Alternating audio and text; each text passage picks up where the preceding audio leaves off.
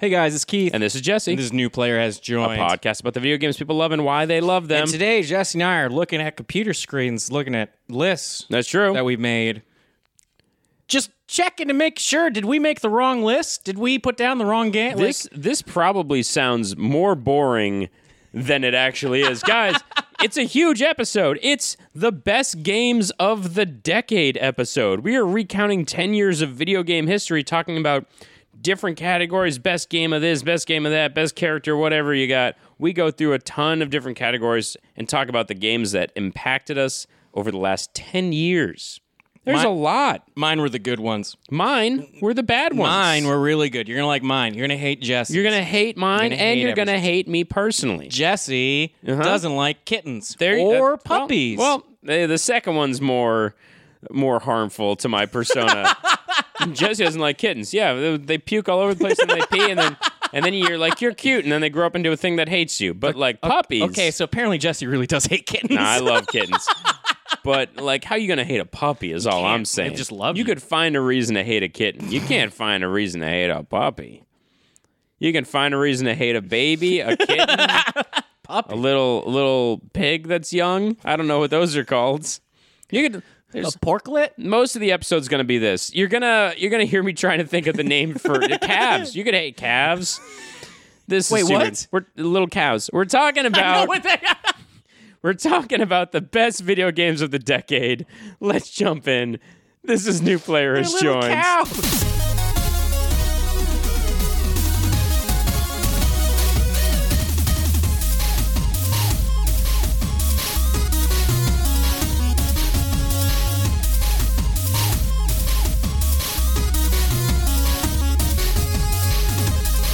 It's happening. Words have never been said.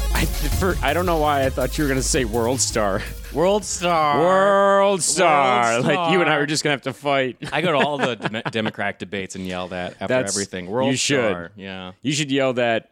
Whenever you see a couple having a fight in public, you should yell World Star. See who throws down. Or if I'm breaking up with my girlfriend, I'm just like, World Star.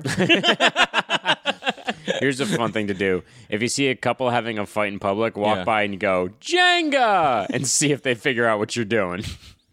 They usually don't, just from my experience. Oh, that's fun. It's fun. Keith! Jesse! We're doing it! Hey! Hey, how many games did you play this decade, Jesse? I'm going to say at least 3. How about you? Maybe 3. Maybe 3. I think we just jump in with, hey, everybody, welcome to New Players. Join a podcast about the video games people love and why they love them. You should play some music right here. What should I play? I don't know, something good. Something big? Yeah. Fanfare-ish? Mm-hmm. Like, you picked something small, didn't you, just now? Just, what if I picked the smallest song in the world? Because I'm expecting you to give the biggest grand reveal of it. What if right now I'm playing the small interludes that happened when you're Link walking around Hyrule in Breath of the Wild and there's almost no music whatsoever? Sucks. I'm not doing that. Yay! I'm playing something big and video game-esque from the last decade because today, Keith and I are going over the best games of the entire decade. And some of you are going, hey guys, technically the decade ends in 2021. Shut up! Shut up! Shut up! Shut up! Shut up! You know what we meant by doing this? Everybody else is doing it, so we're doing it too. Yeah, we are sheep. We are copycats. We follow. We do not lead. And today we are going over all the best games of the last decade. We've got tons to talk about. We've got a bunch of categories we're going through. And I'm going to say something because we just had our Games of the Year episode. Yeah. And we full on said, not a great year for games. No. Not a bad year, but not a great year. Not a great year. The last decade? Yeah. Holy shit. Really good. Jesse, holy shit. Look at the computer in front of you. Look at the list you've made. Does it represent your personality? It's, yeah. I was looking at mine, and I'm like, I do not like this mirror that I've created for myself. I found out a lot about myself through making some of these categories. I loved...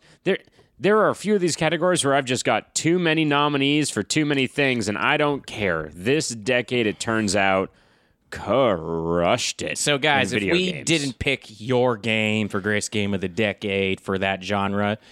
You just have bad taste. You got bad taste, and you're probably a bad person. Yeah, I would. You should take it as a reflection of you emotionally and intellectually, maybe even physically. I don't know. You should feel bad about yourself. No, all I'm saying is the list of games that I've made. It totally makes sense that most of my shoes are black. It totally makes sense. Yeah, that's fitting. Yeah.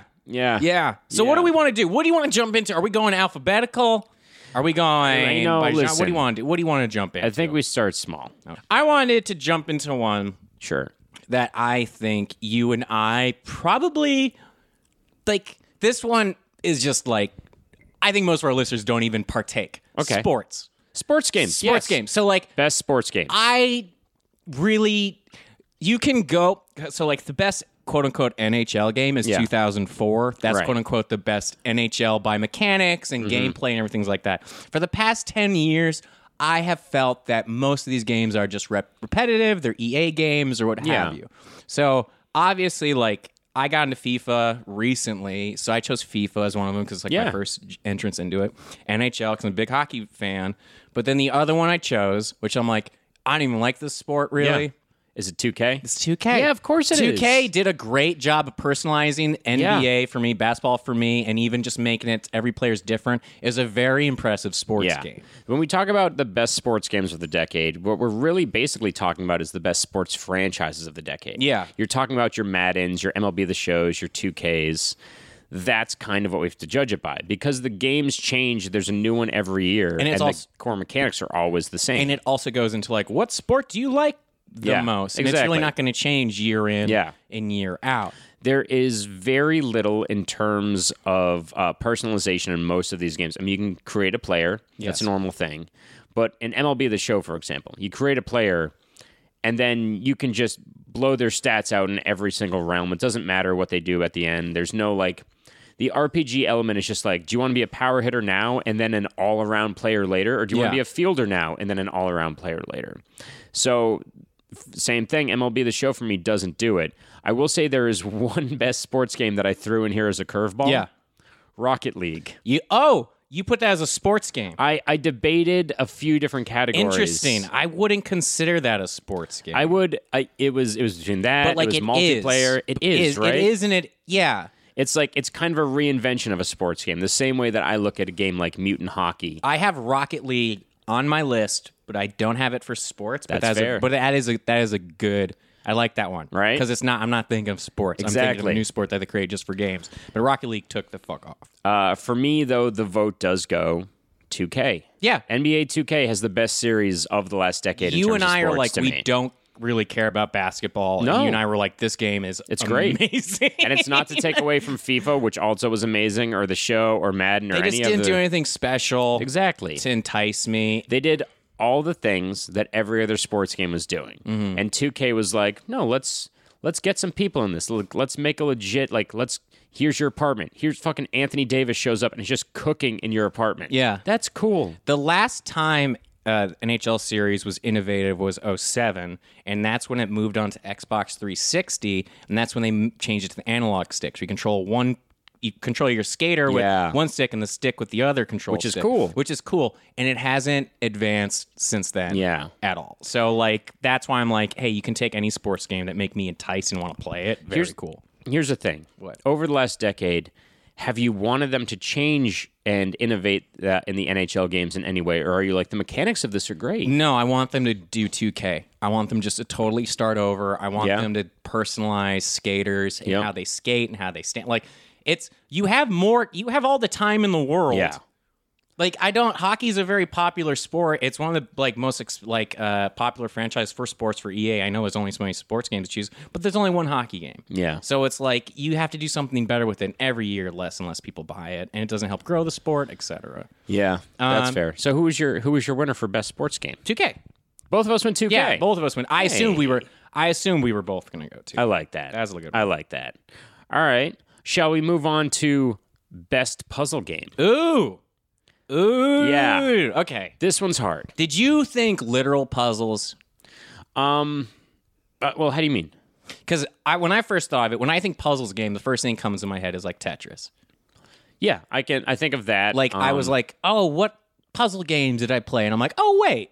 I'm like, that doesn't necessarily mean has to look like that. Oh, it yeah, just has not to at be the whole map or whatever. For example, maybe the less puzzle game of my best puzzle games of the decade is Portal 2. I chose Portal 2 as well. Yeah. Yeah, that's absolutely a puzzle. How do I Yeah. get to this point? Exactly. Using all the information that you have. Should I go through my nominees? Do it. You go through yours? Do it. My nominees were Gorogoa, Okay. Fez, Okay. Limbo, Yep. Portal 2, Monument Valley. See, I went Portal 2, Fez, and then I went Papers, Please. Papers, Please Have you played Papers, Please? Is a understanding organization is a Yeah. puzzle by itself. Okay. So as the game progresses on, it's like, do they have the right information? Okay, now they need this piece of paper. Now they need this sticker. So Right. everything has to be in order and your time. So you're constantly That- like doing this puzzle that's like anxiety ridden. I will basically. say Papers, Please was one of the most stressful games I've ever played in my life. yeah, it's really good. It And has a very deep point. It's very meaningful, and it's very realistic. It's punishingly realistic at times. It's like dangerously thought-provoking. Yeah. Which I really appreciate. I really liked it. Fez, to me, in my opinion, took it for the decade. I think the speciality of the things that how many secrets are in the game had to constantly be able to move around like a Rubik's Cube. Watching you and Adam Conover talk about like in depth about what it is and when it's hinting, like doing math on a piece of paper. Well, it's like, that's a great puzzle game without straight up being like, here are puzzles, figure it out. Like The Witness. I'm like, fuck you. I don't care about The Witness. I thought about putting The Witness on the list, and I was like, I hate that game. It's The beautiful. more like, I look at it, the more I'm just like, this is just a thought experiment. There's no passion to it. I feel like it's something I'd give to my grandparent. I'm like, here, kill 50 hours. It's like watching somebody in a debate club argue something for an hour that you know they don't believe it. Yeah.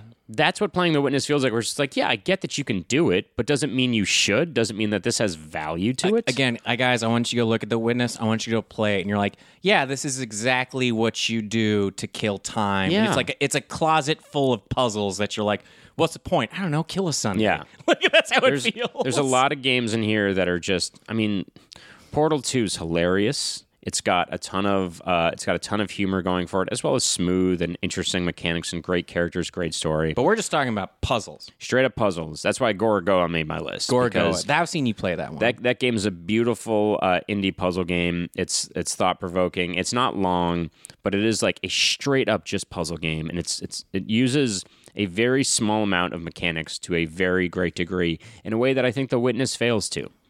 The Witness gets caught up and kind of the idea of like, oh, how beautiful this could be. And instead, Gorogoa is like, let's start small. Yeah. And it's like seeing a David Copperfield trick. Yeah. That's what The Witness feels like. Yeah. And Gorogoa is like this dude in a bar who's like, I have this one really awesome close-up magic trick. Yeah. And I'm going to do it just for you, and it's going to blow your mind. That's how that game feels. Yeah. And then obviously, Fez. Fez is a game where you can tell immediately how passionate the creator of the game was and how troubled. Yes. It's unique. It's beautiful. The soundtrack for it It's great. that chiptune thing kind of launched 1,000 ships. Yeah. There was music for indie games before Fez, and there's music for indie games after Fez, and you can feel It's all Fez the music. impact. You can It's feel all the impact. Fez. It's all over the place. It was one of the first games that you were like, oh, this is what an indie game can be. Yeah. It can be large, it can be impactful, it can be deep and meaningful, and mechanically, it can just be fun and fun to look at. Yeah. Fez got my vote for best puzzle game of Fez, the decade. to me, got best puzzle game. Fez in my mind is still in my top 10 games of all time. So, I'm going to another game. What you got? Because I think that's where you intersect with your games, with platformers and puzzles. Okay. So, like, I want to go to platformers. Okay. And these are going to coincide, I assume, right? Let's with find you? out. Because my three that I picked for platforms, I picked Broforce, I picked Celeste, Okay. and I picked Limbo. I didn't put Limbo in this one. I picked my nominees were Celeste, Hollow Knight, Shovel Knight, and Cuphead. And I know that people are going to say Cuphead's a run and gun, but I have it a side-scrolling platformer. And Shovel Knight, people are going to say, is like a Dark Souls kind of thing. But it's like, yeah, but it's still a platform. It's still a side-scrolling platformer. All four of these games, I want to point out, I love the art style, and I love the music of them. All 4 of these games are labors of love. And I think this is where my real bias is in the decade of video games.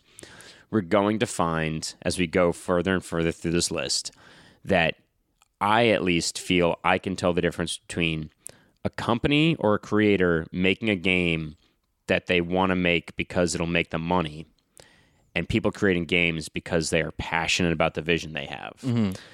Celeste was made by a small team, and it's a beautiful game. Hollow Knight was made by a couple, I think like 3 people. Yeah. And it's all hand-drawn. Same with Cuphead. It's all hand-drawn animation. Shovel Knight was made, Yacht Club Games, I think was the name of it. And since releasing Shovel Knight, they're like, well, what if we release Spectre Knight? And then was it like Poison Knight? They've released like 4 different versions of this game, all for free in the package. Yeah. Or for super cheap. So like, out of all these games, what was the first one you played?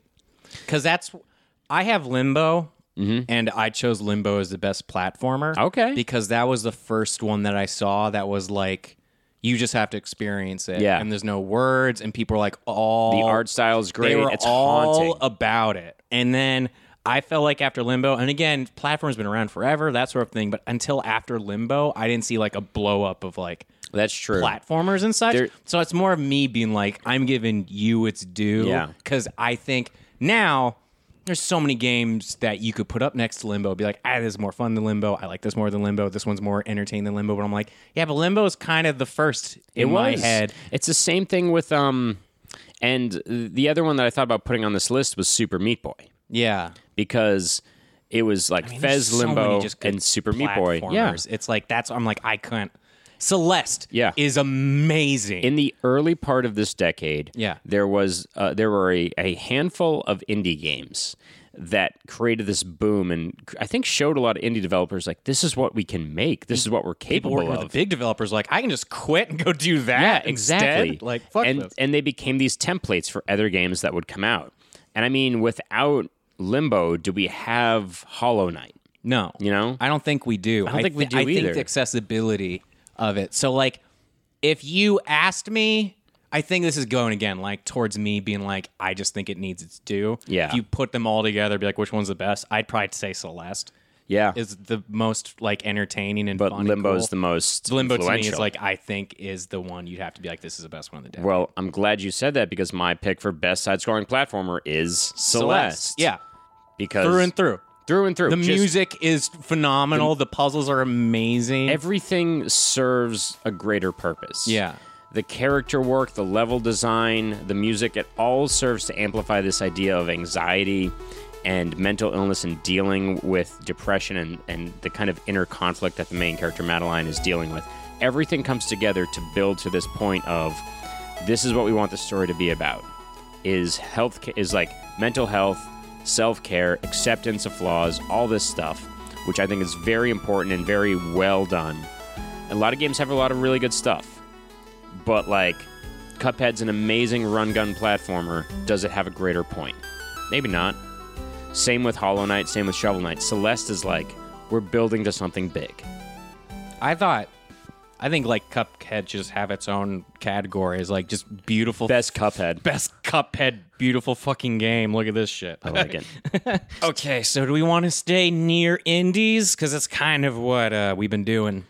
What we've been doing. We can go anywhere, baby. Anywhere you want to go. Let's just keep it at indies where we are. Let's do greatest indie game of the decade. Now, this is a big one for me. I know. This one's going to take This is it for you. Who cares about greatest game of the decade? It's greatest indie game. Yeah. Of the decade. How many nominees do you have for the best indie game? I have 3, baby. I told you. First 3 places. Let's hear what they are. Okay, because these are all correct. Okay. First one, FTL.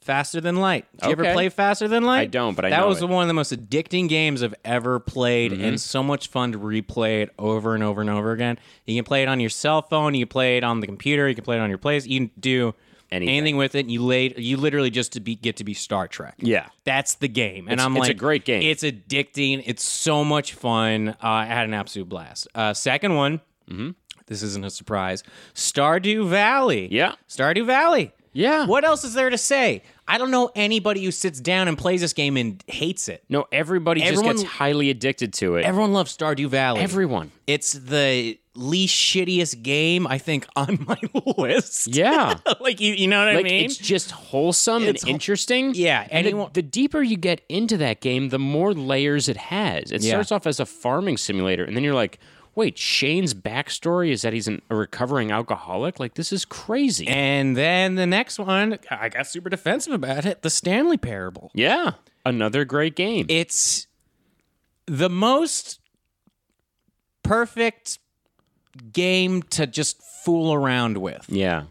I've never seen something that's just like funny while also being very real with you at the same time, having multiple endings. Every single time you play this game, it's just a guy narrating what you're doing. Yeah. Every single time, there's just different choices and different options. That's a game where literally anyone can sit down and be like, okay, any how do I level replay it? Of gaming literacy can enjoy that game. Yeah. It is super accessible. There's a point in the game where they literally, it's so meta that they're like, there's no point to this game. Turn it off. Yeah. There's no point. You don't get it. Please turn it off. And then the game starts over. And it's just like, oh, this is too good. Yeah. Now, that's why I try taking all the elements, because I'm not trying to be like, which one did I like the most? It's it's the most successful, the most impactful. It's how many different elements were to it. There are so many ways you could score any video game in terms of it being the best, quote unquote. Yes. But that being said, this one was the best. No. Because here's where it gets into the talk of which one was the best indie game. Don't tell me yet. What? Don't tell me which one you picked. I'm talking about just in terms of innovation. Just saying. Innovation. Something that is different. Yep. Something that may be the same, but they're putting a little bit twist on it. Because I want to give it to Stardew. Right. Oh, baby, do I want to give it to Stardew? A game that I think everyone loves, all this sort of stuff.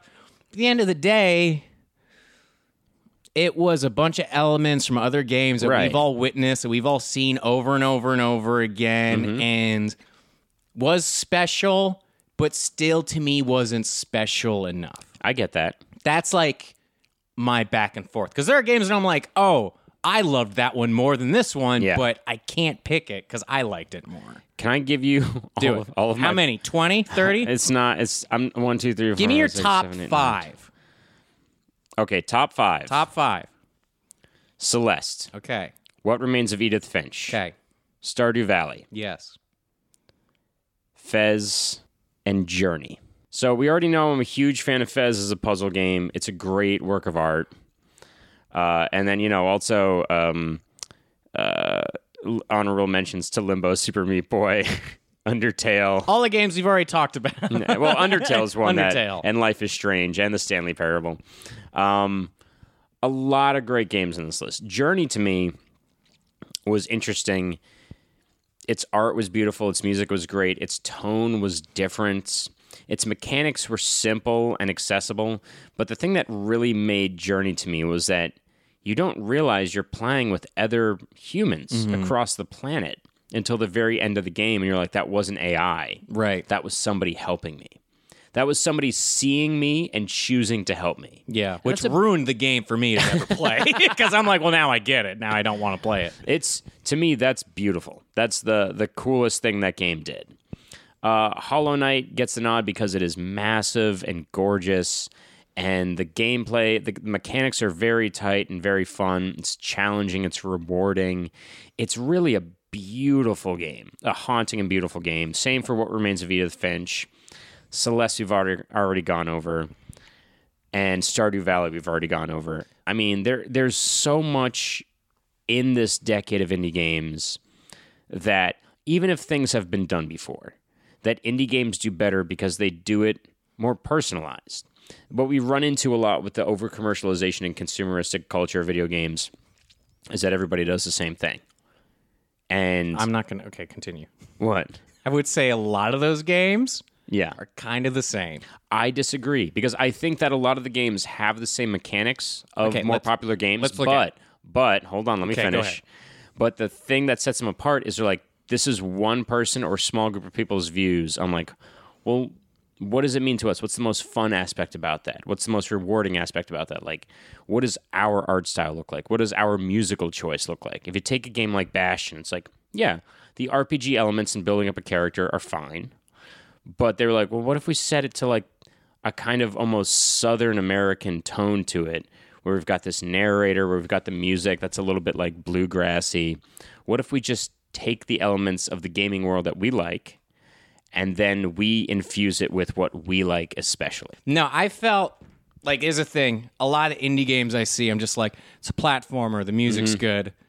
I'm like, okay, so now I'm kind of seeing the equation that we're all kind of seeing over and over again, which I'm like, this is becoming formulaic. You think so? To me. Yeah, and it's not like, it's why I don't pick the games and I'm like, that clearly is the best one. I'm like, no, I think Stanley Parable's different. Yeah, I mean, it's an indie game. Yeah, you're making something special, individualized to you. Yeah, and then I don't know how many games were like, oh, if we can just figure out a great platformer. Yeah. And get good music, and that will get awards. And I'm honestly, like, the knock against Hollow Knight is that the designers were like, well, let's think of all the bosses and then let's build a story around them. Right. And I'm like, that seems like a backwards way to do it. And all the games you talked about, it's not like they were all cookie cutters. No.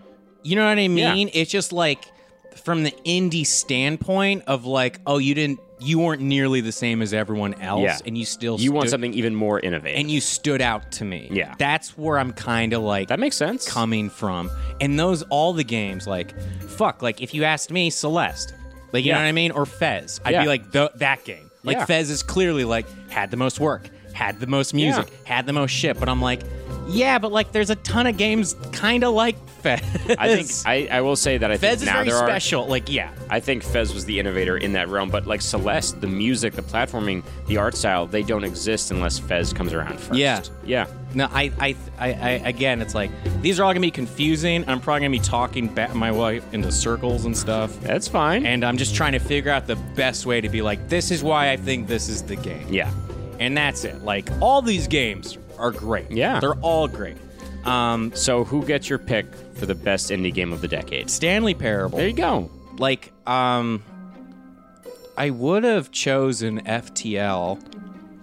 But yeah, Stardew, loved it. Can talk to so many people about it. But I'm like, I just didn't, at the end of the day, it wasn't anything new. That's true. That's kind of like what was new was how you went about everything. Yeah. The discoveries, you doing it and finding underneath, and you can make all these like that stuff is awesome. There was so much about this game that I remember saying, like, this feels like Zelda in this moment. This feels like Metroid in this moment, even though it's a farming game. Yeah. And it's a great game, but was it as innovative? No, not really. And that was a thing about like that I had like against Stardew, which is I stopped playing when I got a lot of money. You keep playing, and I get it, but there's a point in me where I'm like, it's just the same every day. I'm like, it just doesn't stop. Yeah. So I'm like, it's no longer addicting. fun. I'm just addicted. It's crack. That's why I'm like, I don't think you're it. My pick for best indie game of the decade again goes to Fez, and it's for the things we've already talked about. But there's also an aspect to this game that people kind of forget about once they get into it, because the game is large, and once you're into the game, you're like, look how big this is. But the game gets pitched to you in the tutorial as collect these cubes. Yeah. And then some part of the way through the game, you discover an anti-cube, and the game kind of tongue-in-cheek goes, oh, here's the second half of the game. We forgot to tell you about it, and it's way harder. And then you beat the game, and they're like, oh, by the way, there's now a first-person aspect to the game to solve puzzles, and it's entirely different. And the game just keeps going and keeps going and keeps going. It feels like they made 3 video games. Yeah. And they package it as one. And they were like, this will unfurl in front of the player. And that, to me, is a thing I don't see as often. It's the only game that we've talked about that literally killed a person. Yeah. Bill Fish just like... He just disappeared, man. Disappeared after that game. Disappeared. So, yeah, I have to say Fez. If everyone wants to take away from this decade, Fez probably be the one that was like the best indie game. Amazing to me. Probably the but best also one. Stanley Parable is one that I'll never forget. I mean, people will forget it. People are going to definitely forget Stanley Parable. Like, I'm basically going to be the only one at the end of the decade being like, that game, guys, remember? And they're like, fuck you. Can we move into a category that I think you're better versed in than I am? Sure. Could we go best strategy game? Okay. Because I think I know what you chose. You might, but I don't know. Yeah. What were your nominees? I chose, this one isn't a surprise, I chose Civ 5. Right. I chose StarCraft 2. Yep, me too. And I chose XCOM. Okay, yeah, XCOM. I was debating XCOM.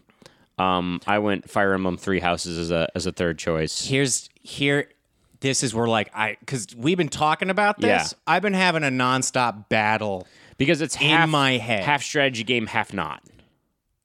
Not a good strategy game. And right, because it's not a good strategy game. It's a good video game. It's a great video game. But in terms of the strategy elements, it's nothing special. After every battle, you don't know who died. Yep. You don't know who did the most damage. Yep. You don't know who lost damage. You don't know experience anybody. It's a bad strategy game. It's a very paper-thin strategy game put on top of a very interesting RPG. And it was easy. It was. Honestly, it was. People are like, you have to amp it up. I'm like, I shouldn't have to. Strategy games, I feel like, are it's a genre where the fandom is especially prone to enjoying challenges.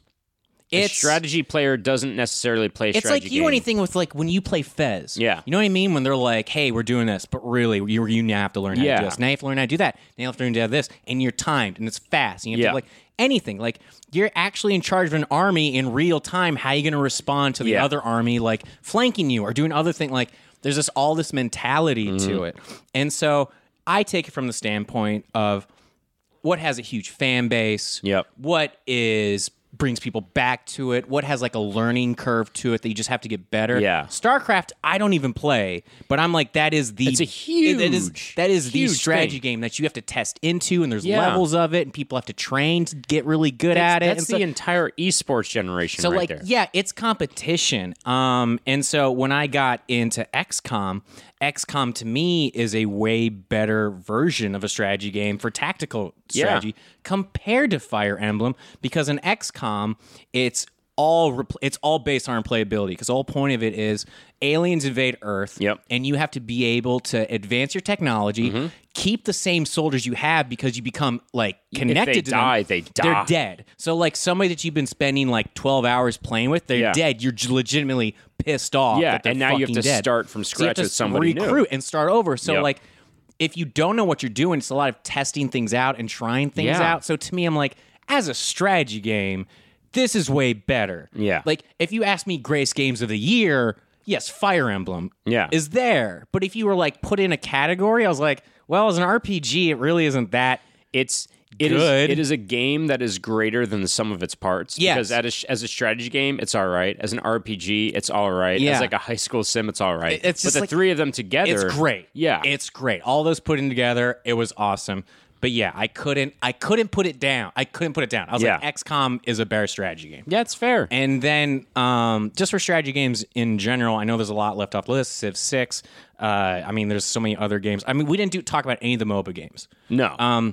Which is, we're not going to, guys. Yeah, we're not. Jesse and I don't really games. partake in that world. Nothing against if you like do. arena games, cool. Go play them. PC and console is where we're at. But yeah, this one, obviously, to you, it doesn't have to be real time. To me, it's just strategy. Anybody who's just I'm building an army, quote unquote, or I'm building a civilization or a base, whatever. To me, the argument here is StarCraft 2 or something else. Because StarCraft 2 is that peak of the mountain that we all just accept as the esports game, as this, you have to be at this level to play this. And I understand that. So there's that aspect to take into consideration, whether or not this is the strategy game of the decade. No, it's the most impactful, I think. It is. I also try to take into consideration accessibility. Yeah. So, can anyone sit down and play StarCraft? Probably, but they won't like it as much as, Civ. Yeah. You know what I mean? Exactly. Or even, sitting somebody down who doesn't understand strategy would probably play the shit out of Fire Emblem before they play XCOM. Exactly. And actually, the other game I debated putting in this is Dragon Age Origins, which is the same kind of idea where it's part strategy depending on how you play it, but it wasn't enough of a strategy game to put it in. I would still put that in an RPG. I'd put it in the RPG category. Yeah. And there's a lot of games this decade, and this is kind of a cool thing that started to happen in the gaming industry over the last 10 years, is everything started to meld into one kind of game. Yeah. There are RPG elements and strategy elements in all sorts of games. There are action elements in all sorts of games. There's so much in everything now. And you can call it anything. You can call it anything, as long as it's a good game. Dragon Age is kind of like that. Fire Emblem Three Houses is kind of like that. But in terms of strategy, my pick for the best strategy game of the decade went to Civ 5 because it's engaging, it's beautiful, it has high replayability, and it is accessible, and it has a range of ways to play the game. Yeah. Even if you just play the same country over and over again, you can still play it 4 different ways, and then however many countries, however many kinds of terrain. It is a highly adaptable game that I think shows how engaging a strategy game can be. I chose Civ 5 as well. All right. I didn't choose Civ 6 because I don't think the jury's out on that one yet. I know people are playing it, but I still feel like Civ 5 had like a lasting effect on the decade. I think it landed hard. Like, I don't know how many jokes I saw of Gandhi's gonna nuke your ass. Exactly. Or whatever. Like, that joke has been around since what, like 98 or something? Yeah, like because of Civilization, that's where that joke comes from. It's a weird thing because normally I would see a sequel like this and be like, well, it didn't really expand on things from before, but it feels like Civ 5 is still just such a well-done entry in the series. Yeah. That it still stands alone as like, no, that's the Civ game I would give to anybody. Yeah. If they wanted to play Civ. Yeah. I wouldn't give them Civ 1 or 2. I'd just be like, no, just go ahead and play Civ 5 because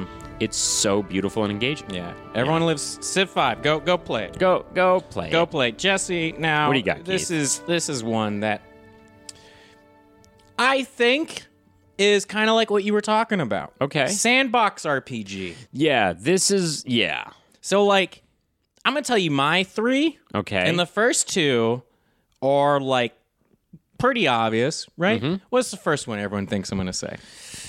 Breath of the Wild. Interesting. Is that not it? Skyrim. Oh yeah, Skyrim. Skyrim was like has come out 10 times since it came out. Yeah. Like it's ridiculous. But everyone, when they played Skyrim at the time, was like, "It's beautiful." You can play Skyrim on Alexa right now. Yeah. That's how like ported it is to everything. And you've beaten the game through and through, right? Oh yeah, beaten the game like 4 times. Skyrim is a phenomenal RPG sandbox. And I have tons of knocks against it, but I still love it. The system itself sucks. New Vegas, Vegas.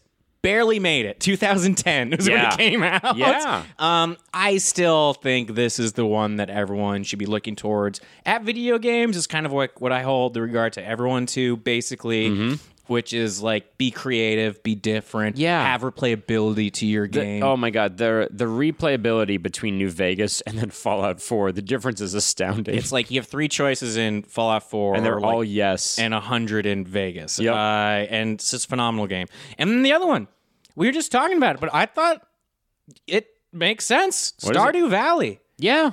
Yeah, that was one. It was a sandbox RPG. That makes sense. And I'm like, and it was one of the best ones of the decade. Yeah. Because I couldn't think, like, I could have done Breath of the Wild, and people thought it kind of expected me to. By the time I got to the Breath of the Wild, I was like, I'm so over this shit. Yeah.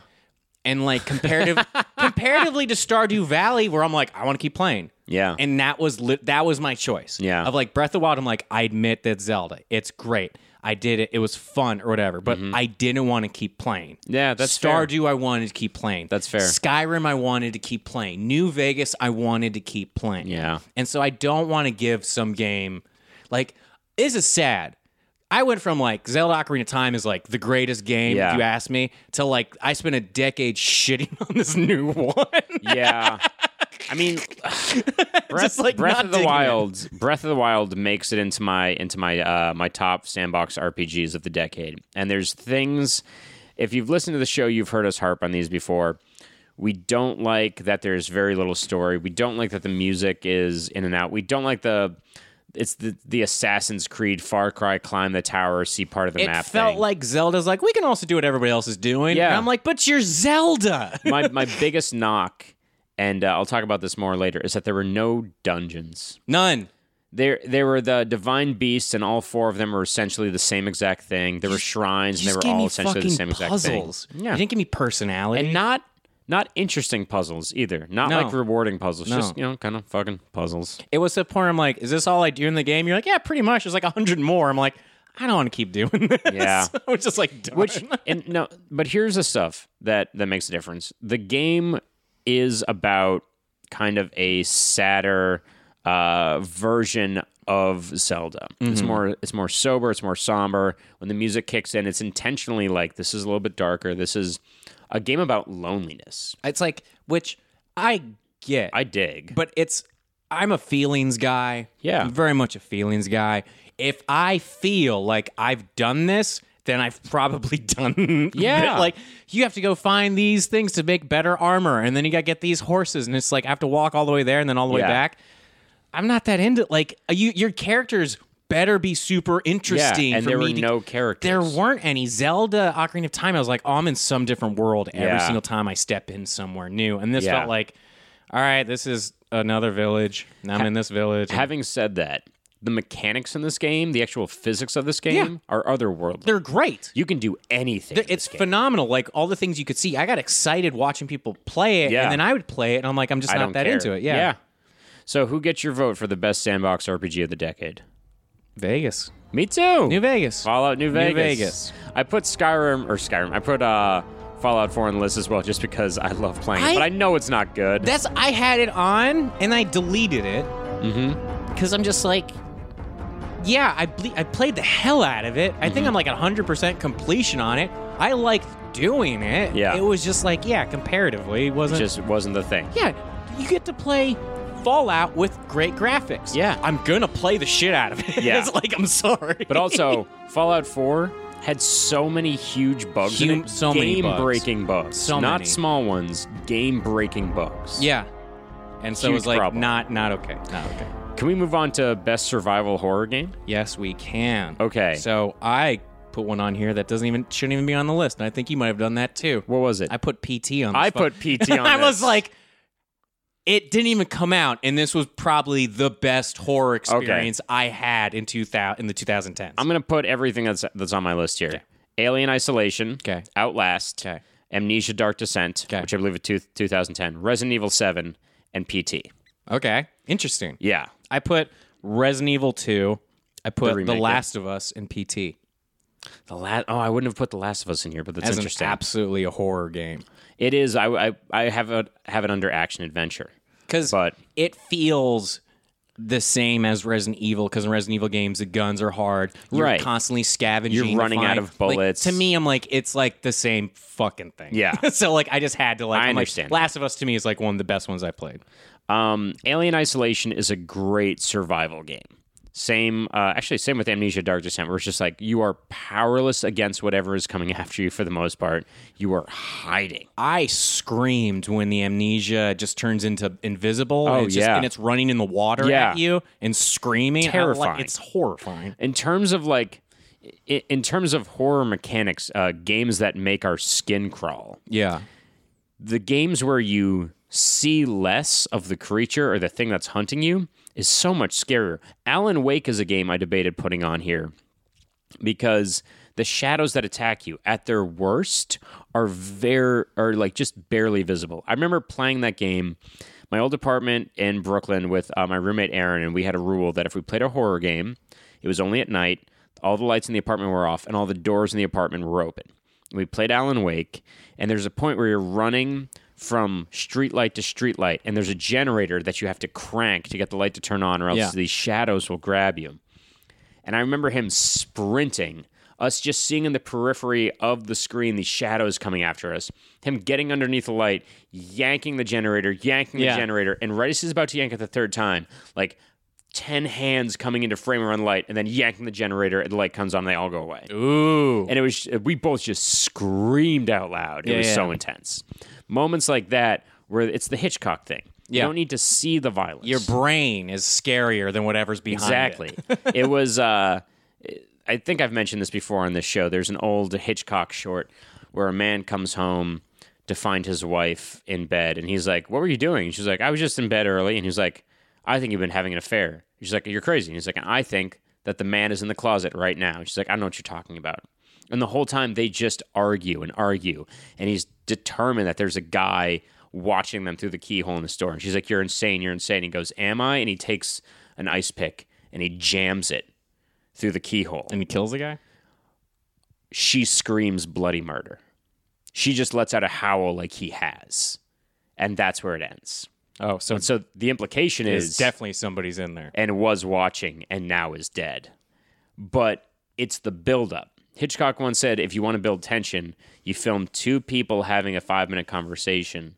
And then at the very beginning, you say, there's a bomb underneath the table. And if you also want to build tension, don't tell your actress that you're rolling and go take a knife and pretend you're going to stab her so you get real screams. Is that what he did? That's what he fucking did in that scene. Where he opens up the curtain, it's him with a knife, and he's going to stab her, and she freaked the fuck out. Oh, my God. That's sick. So that's how you build tension, Jesse. Jesus Christ.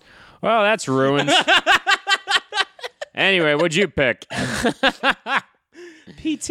Me too. It was by far the best. It was guys, we missed out. Death Stranding, I'm so happy it came out, but man, fuck, we missed out. Listen, PT playable trailer is one room and then one hallway over and over again. I think you can go get it on PC. I remember a bunch of people rebuilt it. It's unbelievable. The best horror experience I've ever had. And it was, an hour? People were playing it for about 6 hours. If you played it with a walkthrough, it was an hour. But there's so much that was just so like, what is this? What do I do? Scary, horrifying. If you mod the game so that the camera is turned around the entire time, the ghost was there. She's there following you, floating and seizuring the entire time. That's the thing is like when you go in the mirror, you can see something moving behind sometimes you're like, you. what the fuck was that? Yeah. And then it disappears, and you're like, okay. That game was terrifying. I still think about the person smiling, looking at you when the chandelier fell or whatever, and then the fucking refrigerator still has blood. And like, just moving around. Guys, geez, we missed out. Oh, everything about it was strange and alien. That's the thing. Hideo Kojima makes action games that have these weird, unsettling vibes to them. Yeah. And they were like, let's put him in charge of a horror game because without knowing it, this is what he does best. Yeah. And then they blew it. It was going to be amazing. But already, PT, even with these other games, which are great, PT, I think, is better. Just as a playable trailer. I think scarier, but goddamn, the zombies in Resident Evil 2 scared the shit out of me. Yeah. The lights are all on. Yep. I can see everything, and still a zombie walking towards me, his head not being able to stay up straight scared the shit out of me. Those Resident Evil games, at the beginning of the franchise and at the end, they knew what they were doing. Absolutely. And they did them great. Okay, Jesse. What do you got? This is going to be the one that, let's talk about it, because they all kind of feel the same, but they're all kind of different, but they're all the same. Shooters! Oh! All right, let's go. So, the best first-person shooters of the decade. You give me you, and I'll give you mine. Okay. I have 5. And there's one that we already talked about that's like, maybe this doesn't belong here, and I'm going to start with that, is BioShock Infinite. Okay. I have Titanfall 2. I have Doom. I have Destiny 2. And I have Borderlands 2. Okay. Destiny 2, solely because of how smooth the gameplay is. Because for all that we shat on that game, and we did, the actual mechanics of the game were just about flawless. Yeah. Just about perfect, which you don't ever see in a game. BioShock Infinite, though it is a shoddier shooter, is a more complete game than a lot of these. That game is too goddamn good. It is too goddamn good. It's too goddamn good. And I get that people were disappointed by it, but I fucking loved it. What was the play you saw in New York where you ran around? It was... Sleep No More? Sleep No More in New York, yeah. This is like a shooter in Sleep No More. Exactly. That's the best way I can describe it. It was just like you're in a creepy and Broadway invasive. play in a building somewhere. It is badass. It's crazy. As a shooter, not as good as the other ones. Titanfall, as a shooter, has great parkour mechanics, makes you feel like a superhero. It also has it has one of my favorite levels that I've ever seen in a shooter, which is the time travel level. Yeah, the time travel mechanic where you can jump back and forth. And you and I were talking about this before, where the AI in the game, when you appear behind them suddenly, don't just turn around and shoot you, but they give the moment of confusion that you would have in real life if that happened. They were able to give the AI like humanistic reaction abilities. Which those in shooters things, is so fucking great. So those 3 things land Titanfall 2 on the list. And then Doom gets on the list because it's intense, It's an adrenaline rush the whole time. It's a new style of gameplay where it encourages you to dash in and out, to use your melee attack to regain health. It's innovative in that sense, and it encourages the player to play in the most fun way. Yeah. A game like Titanfall 2 and Destiny 2, and BioShock Infinite as well, you can play sniping people from a distance, right? Yeah, in BioShock 2? Sorry, in BioShock Infinite.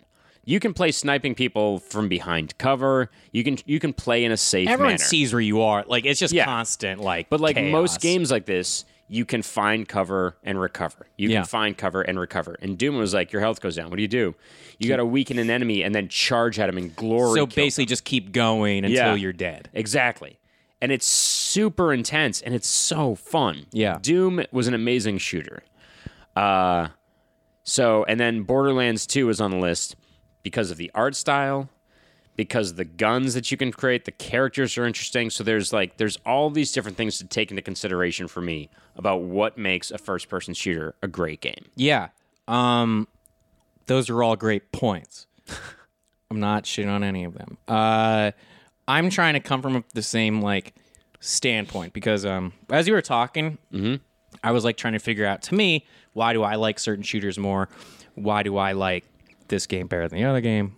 And I used to play paintball a lot. Yeah. I love just like, how do you describe it?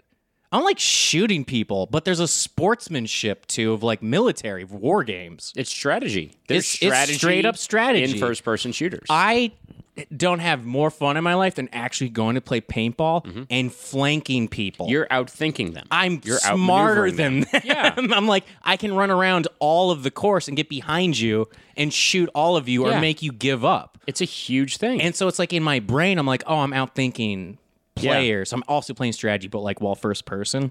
You're bringing intelligence to a kind of game that a lot of people think is lowest common denominator. Yes, which they unfairly think. So when I play Titanfall 2, because Titanfall 2 is on my list. Titanfall 2 is teaching you something without trying to teach you something. Yeah. So understanding that like your abilities are timed. So if I throw a grenade at this time and then use my knife and then do this and do that, I can keep repeating that motion over and over again, and then it becomes flow to you. Yeah. And then that's why I'm like, oh, I've never played a computer game against a computer where the computer doesn't know where I am. Right. I have to play multiplayer Yeah. to have that experience, for people to not know. Call of Duty does it all the time, where I'm like, I just flanked all of you, and they all just turn around and kill me immediately. Then I'm like, that's bullshit. Yeah, like, that's not how a person would react. No, they wouldn't react. So it's like, that's why I jump into multiplayer games, and they're so much fun to me that I'm like, oh, I'm playing against humans who can learn and understand and know Keith's going to try to flank us again. Yeah. So they're going to be ready for it. So I have to outthink them. You're laying traps. Yes. Yeah. So that's why like Overwatch and all these games became so much fun to me. Right. That I'm like, oh, I'm learning different ways to approach this battle. It's like why I love sports. I love hockey. Yeah, it's the same fucking thing. Yeah. Every single time you go on the ice. It's why you like boxing. Yeah. It's like, oh, I'm learning strategies. It's strategy I'm against just an opponent. getting better, and I love it. And I don't think of it as I'm getting better. I can just jump in, and I like doing it. So who made your list for the best first-person shooters of the decade? Titanfall 2 was by far the most like, holy shit, like, I feel like... I feel like a superhero. I'm John Wick. Yeah. That's exactly what that is. Yeah. You're John Wick without being in the John Wick world. Exactly. Of like, so fast, your aiming's insane. And then you have a Titan buddy who grabs you and makes jokes to you. I'm like, this game, like, knocked it out of the park. I thought Titanfall 2 was a really fucking great game, and I just picked it up. This is the one that enticed me the most. Because it was the most insane, was Battlefield 1. Okay, yeah. That to me was like... It's so impressive. Picking between the different kinds of soldiers you can be. Well, not only that, all the Battlefield games are so much fun because it's literally like, okay, instead of like 6 versus 6, let's throw 80 people on each team and make them kill each other. Yeah. And so it's like you're actually on this giant battlefield. So Battlefield 1 is about World War I. Right. And it's on the other list. The guy who wrote Lord of the Rings. J.R.R. Tolkien. J.R.R. Tolkien. He was in World War I. Yeah. He wrote Lord of the Rings because of World War I. Was it? I guess that makes sense. I was getting confused if it was 1 or 2. Go if you play this game, this place called Verdun. Verdun was one of the most hellish places on Earth. It was constantly on fire. This is a level that's in the game. You are in Mordor. Yeah. It is literally Mordor. Yeah. And it's just French people, like, killing Germans, and it's, like, just dead bodies pile up. Like, piles. This was, like, what humanity was in the 1910s and 1920s. And then they take all these other, like, beautiful landscapes, or just flowers and poppy fields and stuff like that, and people just getting, like, mowed down and, like, all this sort of stuff where I was like, I could hear 360 degrees around me of people screaming, people, like, trying. It's not because I'm like, ooh, death. I'm like, this happened. This is history. And I'm partaking in it. There's a weird thing with World War I where when it was happening, we didn't really realize it. We had finally crossed this boundary from this war is one day long, and it's fought with swords for massive amounts of land. That's it. Like, these two armies are going to battle each other. Exactly. And once the battle's over, it's over. The war's over. World War I was the first battle that was millions of people for feet of land. Yeah. Who can run out of people exactly second to last? Like, that's the whole point. The American Revolution, which had guns, was for America. Yeah. This, every day, they were fighting for like 2 feet of land, 2 feet of land, move the trenches, 2 feet of land. And you have to understand, in every other battle, even the Civil War, they would collect bodies. Yeah. Bodies would be out there in World War I for years. Yeah. Laying at, you're surrounded by skulls. Yeah. And rats. That's insane. And human shit. Because no one wants to leave their fucking, like, tunnels or anything like that. And I'm like, this happens as part of history that we just try to forget about. Yeah, and I'm here like, this game is that's just like here you're in the middle of it. Face, look at it. Deal. And I was like, this is phenomenal. So I was like, that one took it for me. And the same thing for you. I chose Destiny 1 because Destiny, you feel like a goddamn superhero. Yeah. It's super easy to jump in. Is the only shooter, is the only game that you and I and Mike can play passively. Yeah, that's true. It's the only game. That's like, it was almost like we didn't like Destiny. We liked that there was a game that we can jump in and constantly look at each other's characters, constantly look around, constantly, like, there's a constant interaction to be doing something. Yeah. And it wasn't because we're like, this game's so awesome. And I picked Destiny 1 because the guns are fucking way better. Yeah, that's fair. That's the only reason. But as for best shooter, What'd you pick? Titanfall 2. There you go. John Wick. I literally was like, I'm John Wick. Yeah. Like, that's all I felt. Completely understandable. What about you? I went Borderlands 2. Borderlands 2. Borderlands 2, to me, the art style, That's the a fun characters. game. Like 100% of the time, it's like, this is a fun It game. has... to take a shooter and make it not a 6-hour-long campaign, Yeah. but like a 24-hour-long campaign. Entertaining. The whole way like, through. funny the whole way through. Every character is interesting. Yeah.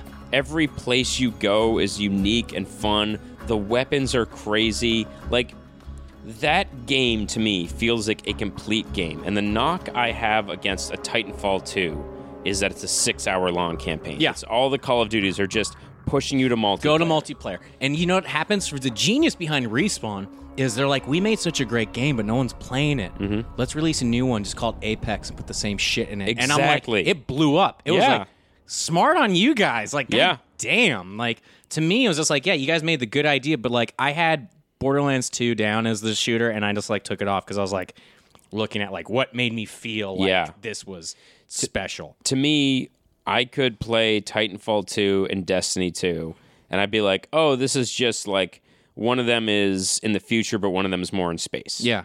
And Doom was like, okay, this is cool. It's just in hell, so it's like it's like a more metal version. Yeah. And Borderlands 2 was like, Borderlands is a different kind of game, and Borderlands 2, I think, is the pinnacle of the series. Yeah. The one game that I wanted to bring up, but it's not a good shooter at all, but I loved it. It was like one of the best shooters I played. If I could get, it was Payday. Yeah. Payday 2 was like the most fun I've ever had, but I'm not going to promote it because it's a terrible game to play alone. Yep. You can't play it alone. Yeah. You basically are relying on your friends playing it with you. Yeah, it's like Division. Yeah, the mechanics aren't that great. Yeah. Like that sort of thing. So I'm like, I can't pick it. Yeah. I have to pick the games that I'm like this. Like, I didn't even play Titanfall 2 that much.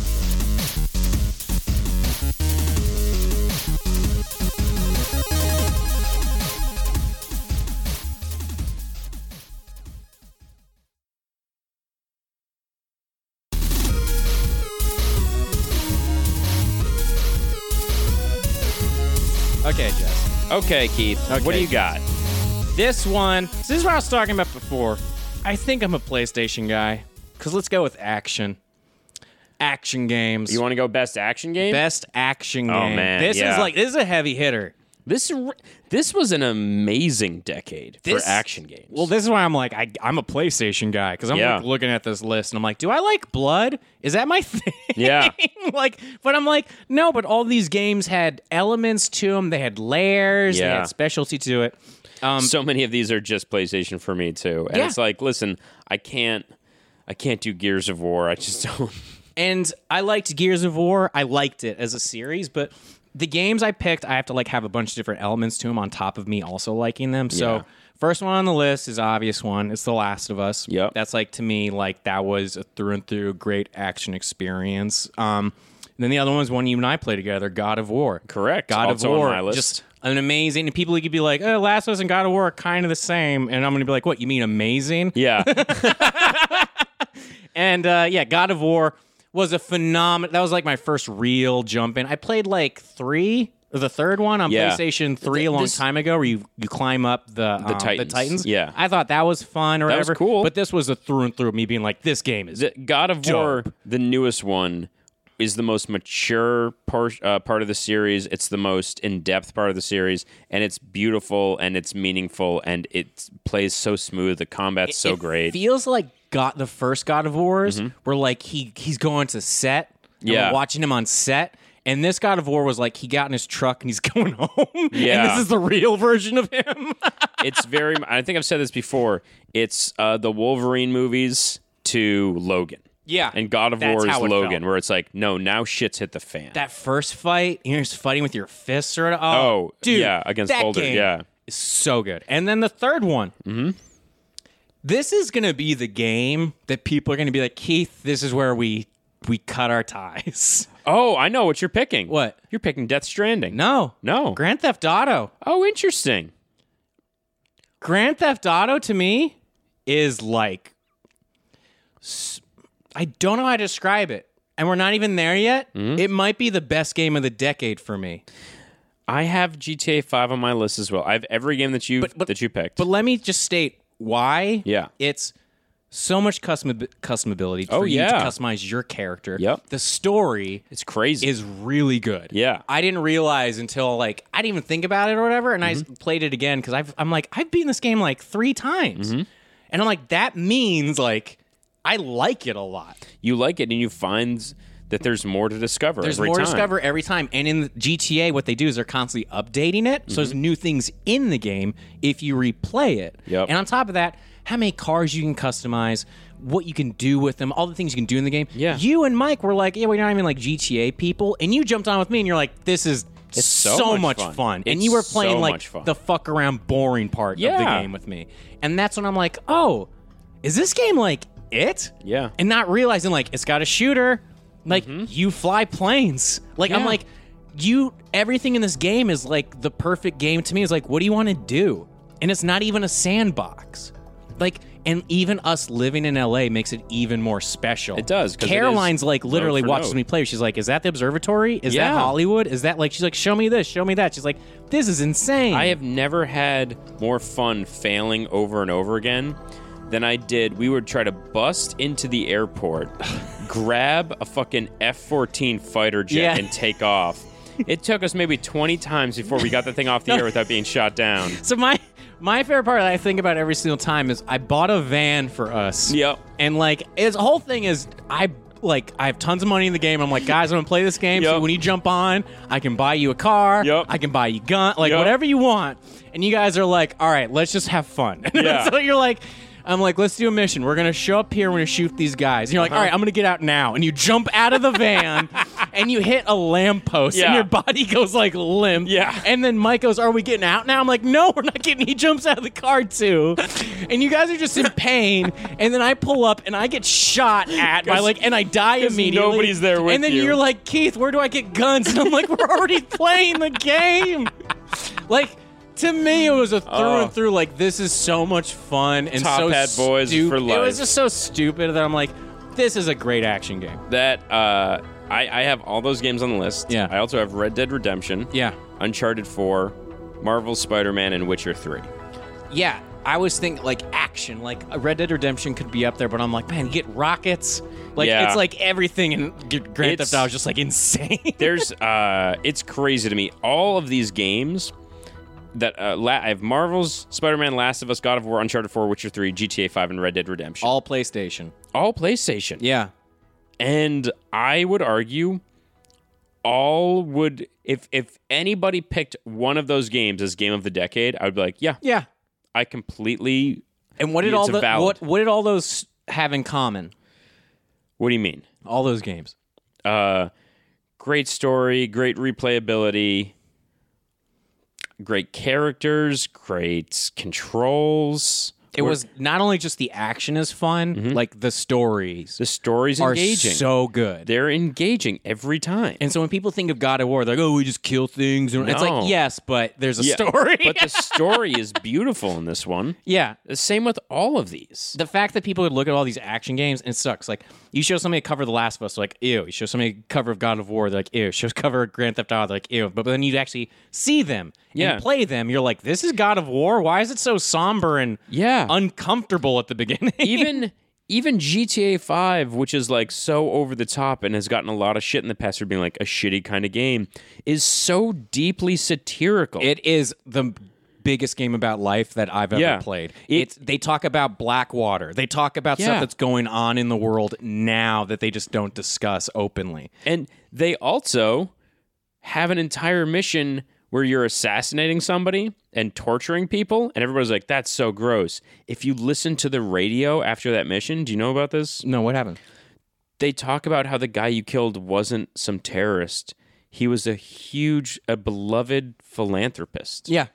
And that what never gets stated is the FBI asked you to assassinate a guy because they didn't like what he was doing. Yeah, no. They were covering their tracks. There's a lot of parts in the game that I'm like, holy fuck, I didn't even consider that. Yeah. Where the CIA and the FBI try to bag a person that's very important because they're like, if we bag him, we get more money than the other precinct. I'm like, holy shit. I'm like, so they're constantly, I'm like, it's not that like, oh, this is an exact example of what happened. It's like, consider that this happens. I'm like, holy shit, you're right. There's a lot of actual satire, and there's a lot of thought-provoking stuff in the GTA series. They're making fun of Facebook like the whole time. Like, it's really good. But yeah, I thought GTA was a phenomenal game of the decade. But did it get your best action game of the decade? No, I gave it to God of War. You gave it to God of War. God of War. What pushed you over the edge? God of War was the gameplay. Yeah. Super entertaining. Yeah. The enemies were fun. Yeah. Everything about it was engaging. Yeah. Yeah, I really liked it. The story, I know it didn't, like, to us, where we're both like, that didn't actually, like, tie everything up. It did, I know. I didn't like that they're like, Thor's not in this. It's like, the fuck? I know, because the whole time I was like, I want to fight Thor, I want to fight Thor, I want to fight Thor, I want to fight Thor. Shocker, and spoiler alert, you don't get to fight Thor in God of War, even though they keep talking about it. So the next one's going to be even crazier and better. But yeah, God of War. What about you? I went back and forth on this. Spider-Man? I landed on Marvel's Spider-Man. Because you were like, this is like better than the Spider-Man movie. By a lot. By a lot. So you're like this. This is what people should be watching in terms of pure action. Yeah. It's been said to death. It makes you feel like Spider-Man. It also makes you feel like Peter Parker. There's so much to do in the game. There's so many fun mechanics. There's so many fun ways to customize your characters, combat. There's so many cool challenges. I thought it was better than Arkham Asylum. And I loved Batman. I thought Batman was a great game. I thought the Batman games are terrific, I thought the Spider-Man game blew it out of the fucking water. I thought Spider-Man was amazing. I also don't like superhero games that Me neither. often. And this one just felt compelling. It had a great story. It was very lively. It was engaging as hell. It was New York, and it was actually New York, which I also loved. Yeah. There was just so much that felt true, that felt like very real to the Star Wars universe, or not Star Wars, to the Spider-Man universe. It felt very true to the comics, and it just, on top of everything else, it was just so fun to play. Yeah, absolutely. Jumping across rooftops alone. When I didn't know what to do, I would just hop through Manhattan. I was like, this is so much fun. No, yeah, you don't have like those realizations of like you're taking a break from the game in the game without realizing it. All right. Can we do the one that we all know how it's going to go down? Which one? Best RPG of the decade. So, should we just say what our nominations were? Mass Effect 2, Ni no Kuni, Persona 5. Undertale, Xenoblade Chronicles, Ni no Kuni, Persona 5. On 3. 1, 2, 3. Persona 5. Yeah, right, by like a lot. We're moving on. You already know. If you haven't played the game, it's amazing. I'm Everything about surprised it's I cool. put Ni no Kuni up there, but again, like, if I took away all the things that I bitched and moaned about it, it's a phenomenal beauty, amazing. Beautiful. I want my kids to play it if they play video games. Mass Effect 2 was one. There are a few games that it's like, these should get nominations, but they're just so hard to fit into any one category. Mass Effect is so hard to fit into RPG instead of action, or vice versa. To me, it's an RPG. It's an updated version of Star Wars Old Republic. That's how I envision it. That's how I take it. That's how they kind of pitch it in a way. Yeah. But all the characters in Mass Effect 2 are amazing. So cool. The main character, the villains are really great. Like, through and through, I thought Mass Effect 2 was an awesome experience. It's a terrific game. But Ni no Kuni, again, like, that's an amazing game. Persona 5 is just so much going on for it. If Persona 5, if it didn't over-sexualize female characters, I think might be a perfect game. Yeah. But for that one thing, we're just like, this is so gross. That's the worst. Okay, let's talk about the best multiplayer game. Okay. Specifically just the online portion. Man, I did not realize how much I like this game, but this is going to get me because people are like, Keith, quit saying that fucking game. Multiplayer, here's my reason behind it. The Last of Us. Really? The Last of Us has a very fun, interesting, different take on multiplayer. It does. And also what's interesting about it is that it gives you objectives for when you go into multiplayer games. So what it is you're in charge of your group. You get to choose the Fireflies or the bad dudes. Yeah. And essentially what it is like you're in charge of survivors. They're like, you have to get this many points if you want to feed and get rations for everyone tonight. So I'm like, oh, it's like you literally progress through it. So it's not just you mindlessly killing people. And also each weapon, it's kind of like it takes down points where it's like if you get shot with this weapon, it takes down 3 points. Yeah. And so it just goes by that. So it's like if I get shot with this weapon 3 times, I'm going down. Yeah. Somebody has to revive me.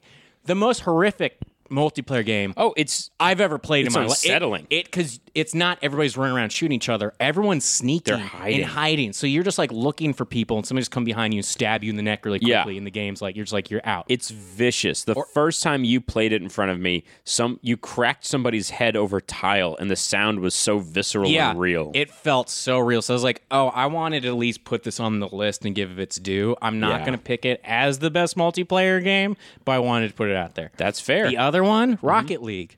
Yeah. Rocket League is... I've played Rocket League a couple times, and again, it's like, I watch people play who are great at it. I'm like, I don't know how you do it. Yeah. I'm like, I genuinely don't know ninja level how you shit, figured it. How you can play with another person and figure out, I'm going to launch the ball midway through the field, and you're driving away, and you're going to like drive all the way to the top and go in a circle and come back down and head it with the front of your car. I'm like... I have no idea how you do that. So the teamwork and talent and skill. It's a crazy difficult game to do very well. So that's why I was like, that's a fun and crazy multiplayer game. But the one, I played the hell out of it. I don't play it anymore. Yep. Overwatch. Overwatch to me was the best multiplayer game, essentially, of the decade. To me, it was the most popular. Team building, social aspect of it, talking to people, who's your main, etc. Yeah. I love that aspect to it. Fuck Blizzard. Overwatch was one of mine. Yeah. Rocket League is a good pull. Fortnite is one of mine, though I don't like the game. I understand. You're like, you have to like just admit it or whatever, be like, everyone loved it. I mean, I get why it's so big. But my vote for the best multiplayer game is actually GTA 5 Online. Oh, interesting. Because to me, that has the most possibilities. Yeah. Like, when we were playing You, Me, and Mike, half of what we were doing was just dressing up our fucking characters. That's literally why I'm like, I think GTA 5 might be the best game of the decade. We were having fun shopping together. There's guns, there's rocket launchers, there's like spacecrafts, and we're like, let's go dress ourselves. We were playing Tron games. We were just driving around. I forgot that. Yeah. There is so much to do in GTA 5 Online, and it's pure fucking chaos. Oh, it's like... And it's so fun. The best way I can describe it to people is just, it's Mario Party online. Yeah. You create a character, that's your Mario Party character, and you jump into all these little mini games that you play with strangers, and it's just all GTA. It doesn't have to be like killing people. It's literally like you're in Tron. Play Tron now. It's so much of the fun that we had playing that game was just seeing how we could upset the other people. Yeah. Like me and you playing with Mike, and then Mike would just be like, guys, I found something. And we'd look up on a ceiling, and he'd be shooting rocket launchers at police helicopters. We're like, no, Mike. My favorite is when like he would shoot at cops. He'd be like, Keith, help me. And I'm like, no. And I was like walking through him getting shot at. So fun. But like you were even saying, like we're getting clothes. That's the fun part of the game. Yeah, like that is engaging all on its own. That means it's a great fucking game. Okay. We have a few more categories here before we move on to what I think are the big ones. So let's get out. Let's do fighting. Yeah, because I think it's the one that I think everyone. I chose Smash Brothers, Mortal Kombat, and Street Fighter V. I'm going with Smash Brothers. Just getting it out there. It's Street Fighter V. All the people that love Street Fighter are kind of like 5 isn't it. Yeah. But it's Street Fighter, so like they're going to play it, and I wanted to put it on there anyways because people love Street Fighter, and I just never want to knock it from the list. Mortal Kombat, the first one that came out on PlayStation 4, I think 10. Mortal Kombat 10, yeah. You and I liked that. It was a lot of fun. So I'm nominating that. But then the one Smash Brothers. Yeah. That's it. Smash Brothers is an obvious selection. I also have Ultimate Marvel vs. Capcom 3, and I have Injustice 2. There are a lot of games that came out kind of... Fighting games are an entire world in and of themselves, where it feels like there's a different community playing them. I would prefer to play Marvel Capcom compared to Smash Brothers. Yeah. But if I'm with groups of people... Everybody's going to want to play Smash. Everyone wants to play Smash Brothers. Yeah. And I totally get that. It's like, I get that too. It's the nerdiest, video gamiest game of all time. My vote went for Mortal Kombat 10. Because I love that they were just like, no, let's double down. Let's make it darker. Let's make it more realistic. Yeah. Let's just go. What made us popular in the first place was the blood code. The fatalities. Let's double down on that shit. Yeah. And they really did. And I'm not a huge Mortal Kombat fan. Yeah. I love that game. It's so fun. Even the story mode, which is hilarious and silly and just bizarre. I'm like, yeah, I played through it. It's fucking great. Yeah. I love that game. I get that Super Smash Bros. Is going to be like the pinnacle of it, and I get that that's the thing everybody's most excited for. But to me, the game that I would play above any other in that list is Mortal Kombat 10. I want to play the Joker. I think he's going to be in the next Oh, Mortal yeah. Kombat. Yeah, that's coming out. Oh, Jesus. It's just going to be Joaquin Phoenix, though. Actually killing people be horrible to see. Can we do... Let's do it. You pick one. Best soundtrack. Oh, shit. I didn't write that one down. You know what? Shit. But I could come up with them off the top of my head. Let's do it. I'll tell you mine. Go for it. Nominees are Celeste, Yeah. Persona 5, Yeah. Last of Us, Yeah. Bastion, Fez. Death Stranding. Yep. Celeste. Yep. Fez. That's it. That's all three Those for are you. the three for me. Like, those are the ones I was like, this is special. Yeah. I'm feeling something. Yeah. I haven't been enticed to listen to any other game music Really? since. I'm going to tell you right now, my vote... Well, I should say this first. Bastion has the best single song of any game of the decade with Build That Wall, which was beautiful and haunting, and it's one of those in-game moments like Last of Us with the giraffes where you just want to sit there and watch it for a long time, Yeah. which whenever I get there, I do. Fez has a complete soundtrack that's beautiful, same with Celeste. Last of Us has just an amazing main song that is haunting. Persona 5 gets my vote. Persona 5... up and down is music that I'm like, this is incredible music. You regardless. are going to want to chuck Death Stranding onto that list. I'm sure. I'm not too far into it, but it's great. It's great. This is like that's probably the one game that I think we were talking before we recorded. I'm like, I want to be able to talk to you about in it full. Because you would also be like, I want to add that shit to the list. A few hours deep into it, I'm loving what I see so far, but there's more to check out. But yeah, Death Stranding's. It's not just the songs. He picks the most perfect time to play them. Yeah. And you've probably witnessed it already a little bit. As soon as the camera zoomed out, I was just like, holy fuck. Every time you came in my room, you're like, what are you playing? It's Death Stranding. You're like, God damn, this music's good. There's a lot of good. I'm looking forward to playing more of it. All right. Shall we get into some of the character stuff? So you want to do side characters? I'm going to do best sidekick of the decade. Best sidekick. I have Elizabeth from BioShock Infinite, the narrator from Bastion, Interesting. Claptrap from Borderlands 2, Dogmeat from Fallout 4, Ooh. Cappy from Mario Odyssey. Okay. Atreus from God of War, and Clem from Walking Dead. Those are all great. Thank you. Those are all great. Who was your favorite? My favorites... Because they're all drastically different. They're all drastically different, but the way I chose was the one who I was most protective of. Who, like, emotionally, if they left the game, I'd be like, fuck this. Clementine?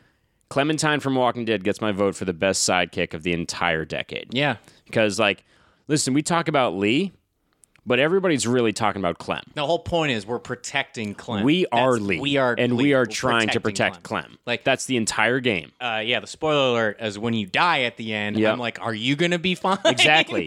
We're all just worried about Clem. And, like, the different versions, the different seasons of the Telltale Walking Dead answer that question.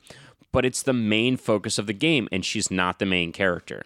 I wanted to include Ellie from The Last of Us, but because you play as Ellie and she's badass as fuck, I was just like, nah, she gets like hero title. Yeah. So I'm going Clementine from The Walking Dead. The others are great. Claptrap is maybe my second place, but gotta go Clem. I have Claptrap. Yep. Xur. You know what Xur is? Why don't I know that offhand? Xur is Destiny Santa Claus. Oh, he shows up on Saturday mornings. He's the and he gives you looking motherfucker. And he gives you a gun. He's just black Santa Claus. He's very, very black Santa Claus. He's shrouded in all. It feels like even if he's not in all black, they shroud him in so much shadow the entire time. He's just a literal shadow with a cloak. That's like, you want a rocket launcher? I'm like, yes, it's Christmas. Yeah, he is the epitome of darkness. He doesn't even talk, but I'm like that side. The fun of it is every single time you log on to Destiny on Saturdays, and this also added to is, where's Xur? Yeah. So you go looking for Xur so you can get your gifts and you get stuff from him. But I liked him a lot. And this is one that threw me, that you said dog meat. Mm-hmm. I chose Nick Valentine. Oh, I chose Nick Valentine's Valentine. A great character. I think Nick Valentine was the best side character of the decade.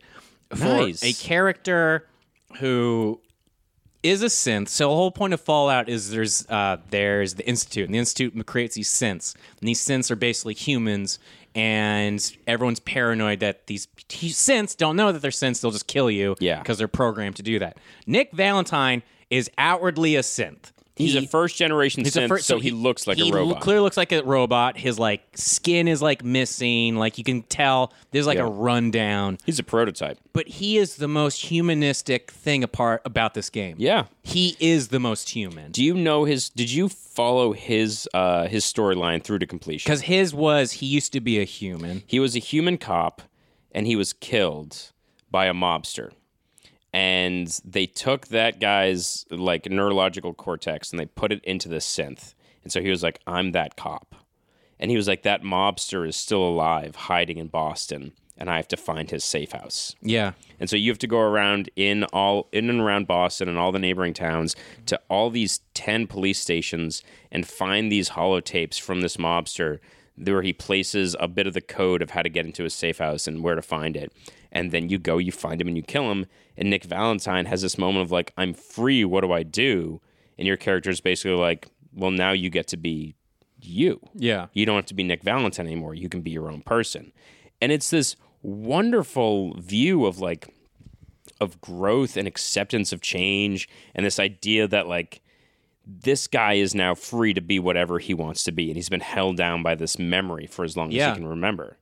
It's a beautiful story. He's an amazing character. There's lots of stuff in Fallout like that. You're like, this is awesome. And then there's a lot that's this is one-dimensional. Exactly. I don't give a shit. Exactly. So it's a very hit-or-miss game. But Nick Valentine, to me, was the most... That's a great pull. I really like But again, like you said, Claptrap was second. Yeah, he's because he just made me laugh too much. How about the best villain of the decade? So, I have Voss.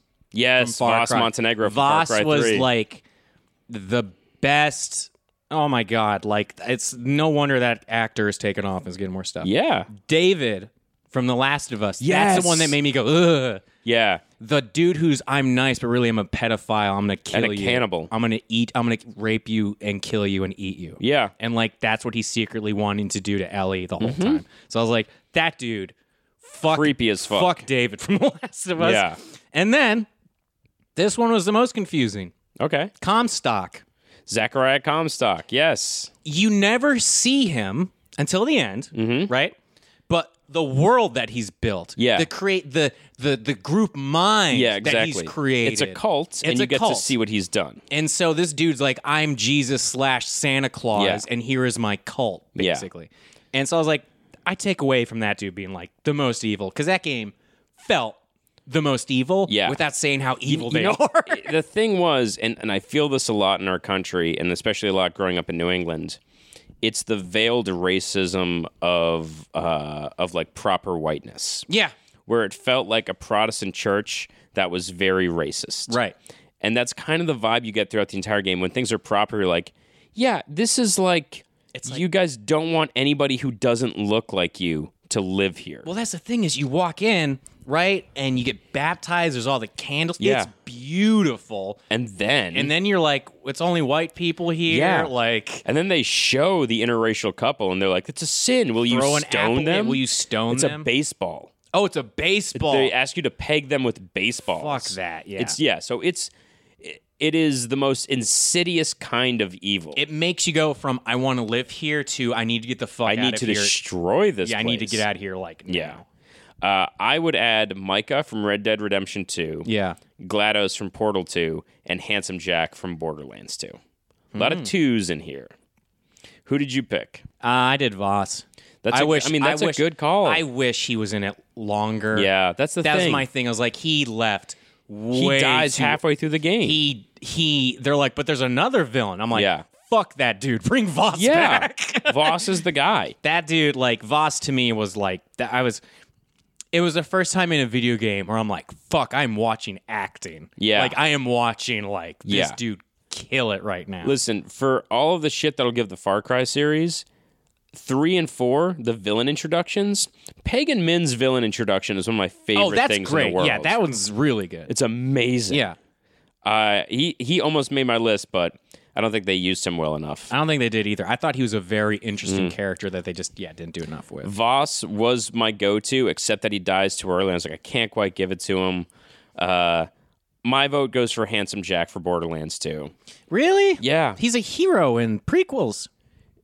I don't give a fuck about the prequels. He is a piece of shit in He is a piece of shit that at times makes you laugh. Mm-hmm. There's a point in this game where I was playing where I was like, yeah, he's a bad guy, he's the villain, but I kind of get him. He's funny, he's silly or whatever. And then at the end, you're like, fuck this dude. He's like so maniacal. Yeah. That I was like, oh my God.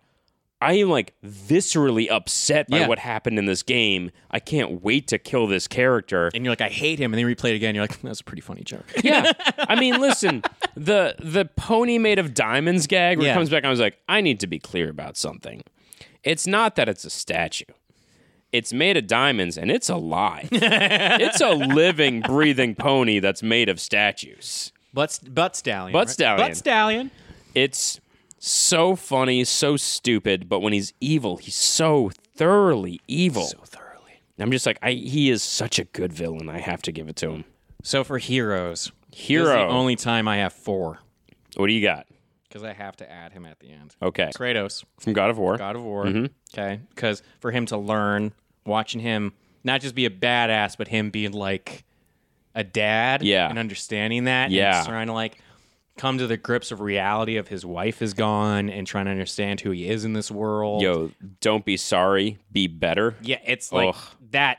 So good. And then I chose Ellie as the other hero. I chose her. I'm like, I don't consider her a side character. Yeah, no. I consider her a hero. And then John Marston. Yep. Red Dead Redemption 2.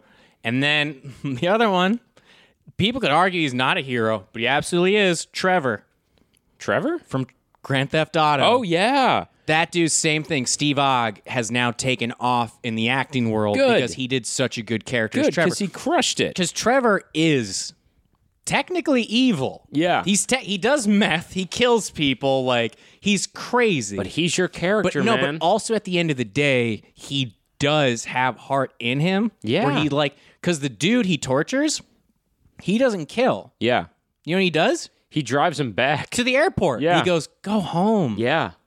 He's like, you're a hero. Go stand up for this. Go tell people what happened. He's what crazy. Our country does to you. And I'm like, yeah, you're insane.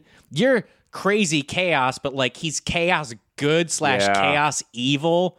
Like, it's weird, but like I still enjoy his heroism. You see the hero in him. Because that's still at the end of the day, he loves his friends and he like loves people that are nice to him. Like, so that way I'm like, you're still a hero. I will add Geralt from Witcher 3. Yeah. Aloy from Horizon Zero Dawn. Shepard from Mass Effect. And Nathan Drake from Uncharted 4. Nathan Fillion, man. Nathan Fillion. Good for you. Who was it? It was Kratos. Yeah? It was Kratos for me. It's the same thing. It was the maturity of the character. It was his struggles with being a parent. There are moments in that game where he feels otherworldly capable. And then the moments where he feels woefully underprepared are when he has to chastise his son. Yeah. When Atreus learns who he is and becomes a little bit of a shit about it, and he has to put him back in his place without, like, ruining him, that's where I'm like, this is a very interesting hero now. Like, that's the harder tightrope to walk. Yeah. Where he's like, I mean, the game starts with you making a funeral pyre for your dead wife, and the whole game he's grieving. Like he's just mourning. He's just mourning and grieving for the entire game.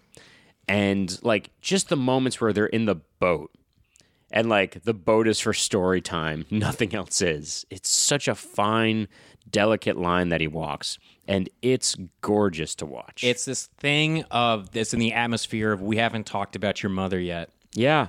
And like that's the whole game of this air of just like what is the conversation that hasn't happened yet? It's crazy. Keith, I have a category. I don't know if you did this one. It's the best level of the decade. I do. I have 3. Awesome. What do you got? I have Verdun from Battlefield 1. Mm-hmm. That's literally Mordor. I have New Donk City. Yep. From Mario Odyssey. Yep. And then this one, because I was like, it has to be. It's the only game that I think of does anything like this. Valhalla from Skyrim. Oh, yeah. You go to heaven, and you fight a fucking dragon in heaven. With a bunch of dead warriors. And I'm like, it's dope as shit. That's I'm cool. like, that's cool as hell. And I was like, that's an amazing level. Now, I could take in consideration, like, the most mechanics. What do I want to play again over and over again? But I was like, what took me somewhere, like, special? Mm-hmm. And I feel like Valhalla did it. Verdun was like, this was real. Yep. This is insane. This is Mordor. New Donk City was such a celebration of video games. Yep, through and through. But Valhalla was like, I'm in heaven fighting dragons. This is the most Swedish Viking thing I could probably ever do. It's fucking crazy. It's so Nordic. I have Crossing into Mexico, Red Dead Redemption, The Final Climb of Celeste, the Moroccan car chase in Uncharted 4. Oh, so all the build-ups, all the it's about to pay off levels for you? These kind of levels. Winter from The Last of Us. Yeah, so all like the end of games. And Suicide Mission from Mass Effect 2. Yeah.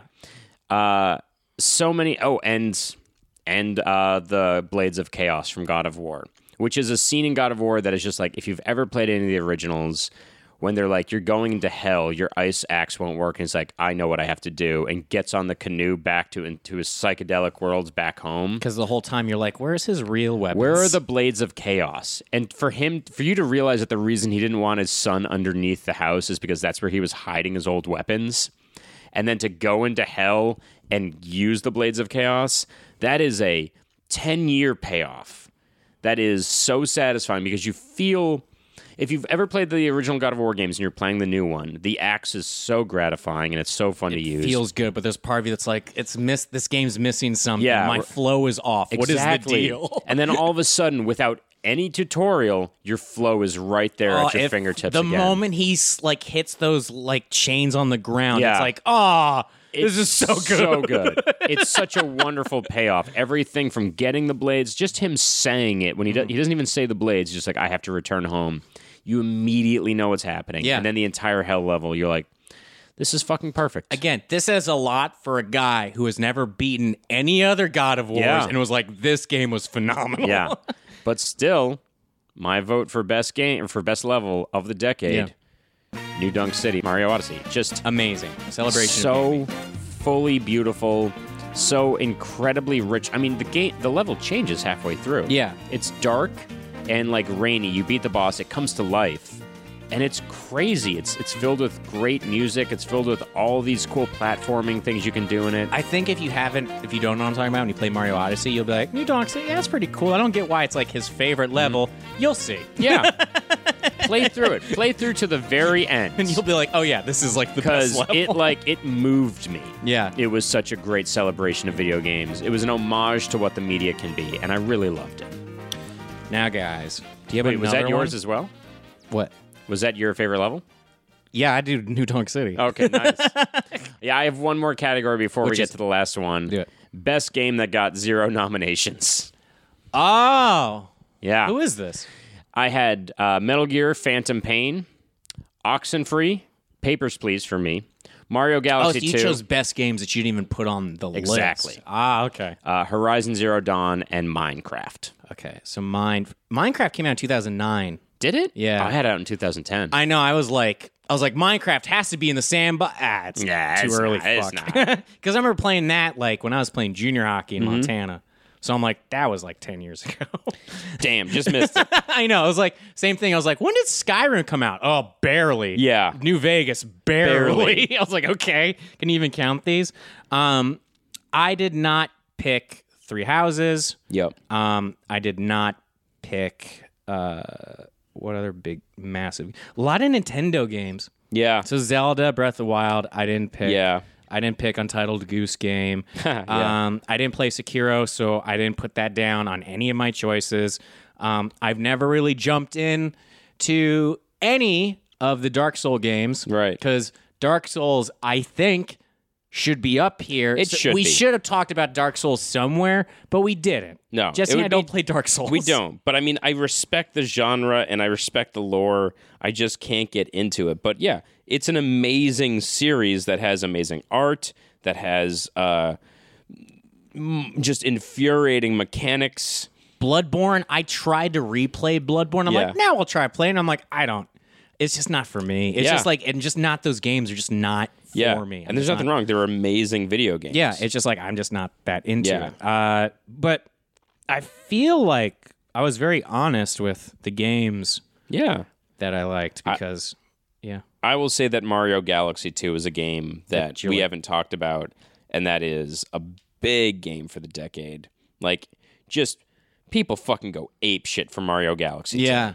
Like, the music is crazy good. The mechanics are fun. It's innovative. It's a piece of art. Is it because most of this decade was Wii and Wii didn't take off as much as the other games? Oh, for Nintendo.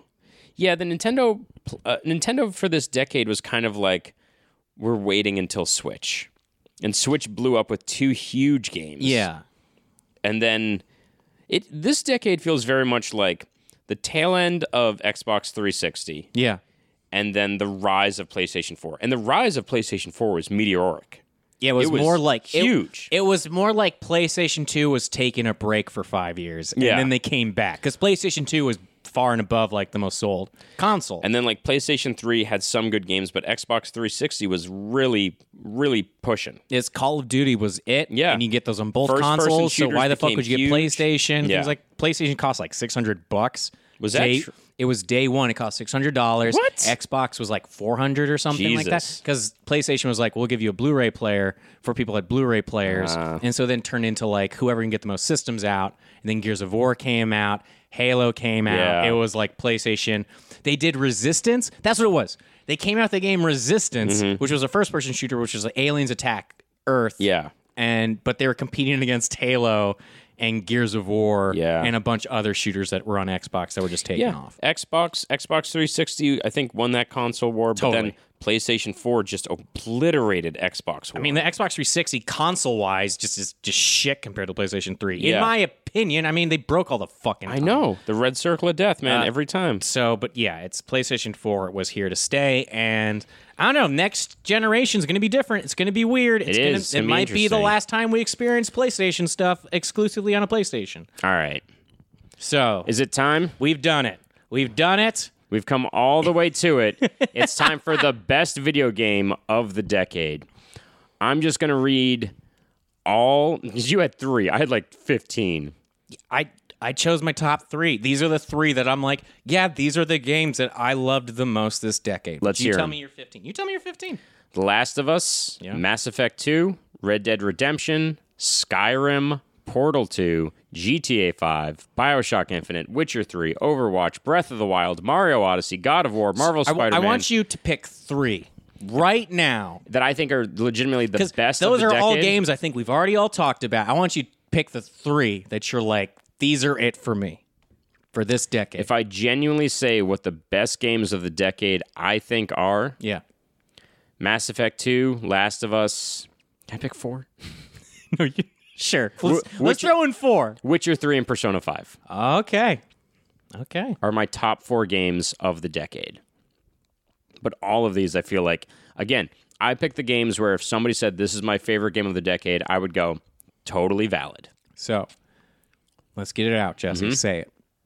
What's your favorite game? Because I think I know what it is. Are you reading do you have your list? No, I do have mine. Okay. But I want to talk about yours in detail. And we'll talk about mine, and then we can compare them. My favorite all-around game of the last decade is The Last of Us. It's The Last of Us. It's The Last of Us. Over Persona 5. Over Persona 5. Interesting. The Last of Us is a better game to How many times have you beaten The Last of Us? I feel like I've beaten that game like 5 or 6 times. I've beaten it like 3 or 4 times. I've beaten it on every difficulty. Yeah. Like, that's how much I get into it. I love The Last of Us.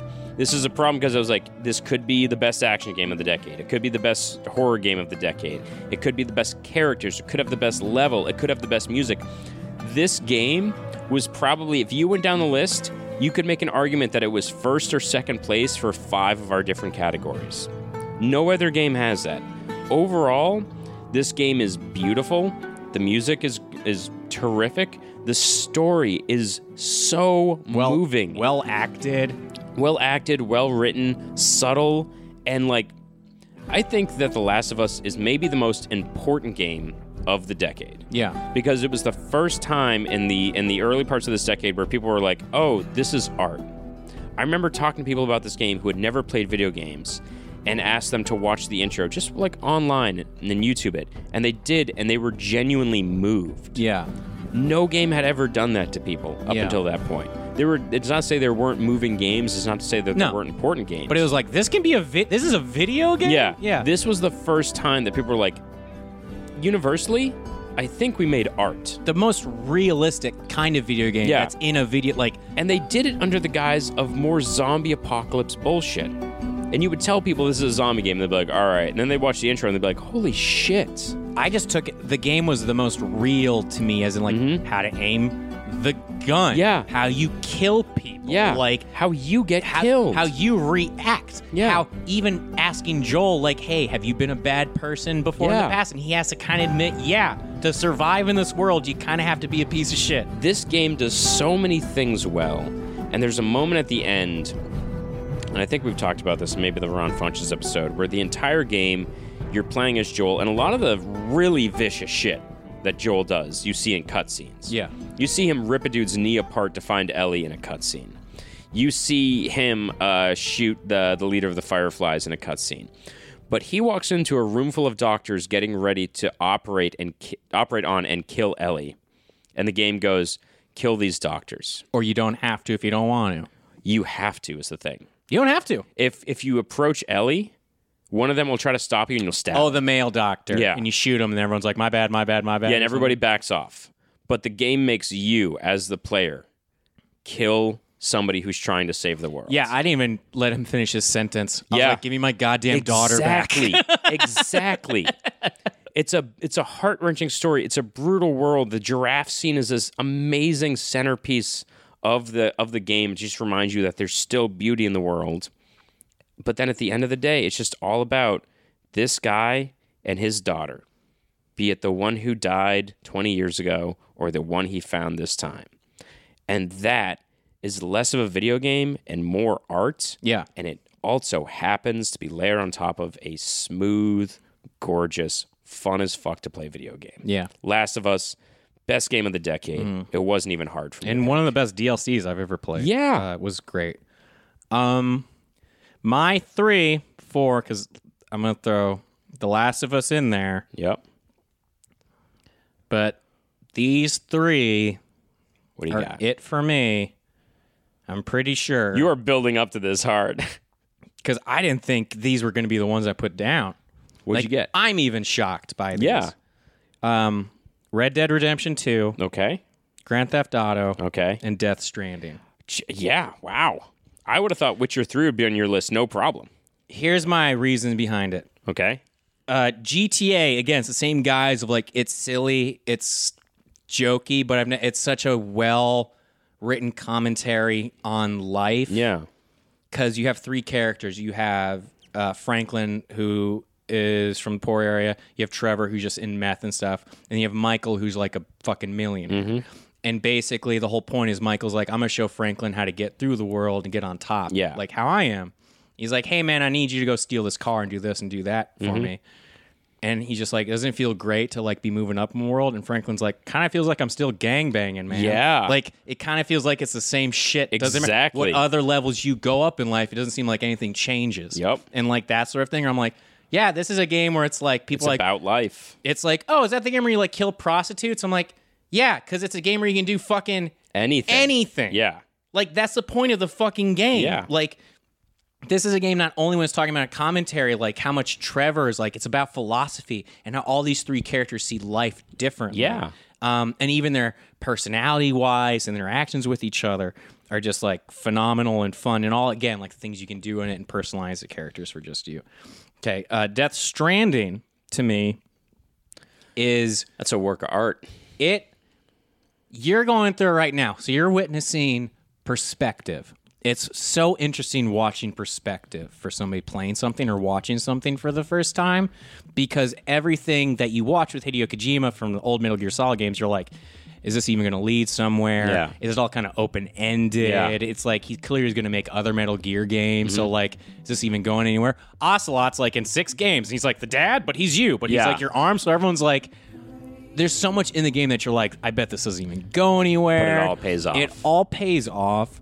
And I've never played a game that's so necessary for now. Yeah. For being gaslit by everybody. By, like, the world feeling like right now it's being torn apart. Yeah. Essentially. And you wondering, like, what's the point? Because your whole character, Sam, is like, fuck the Earth. Yeah. Is like, I don't care about It's any of not these worth people. saving. It's not worth saving. And this whole game is like, you have to keep going.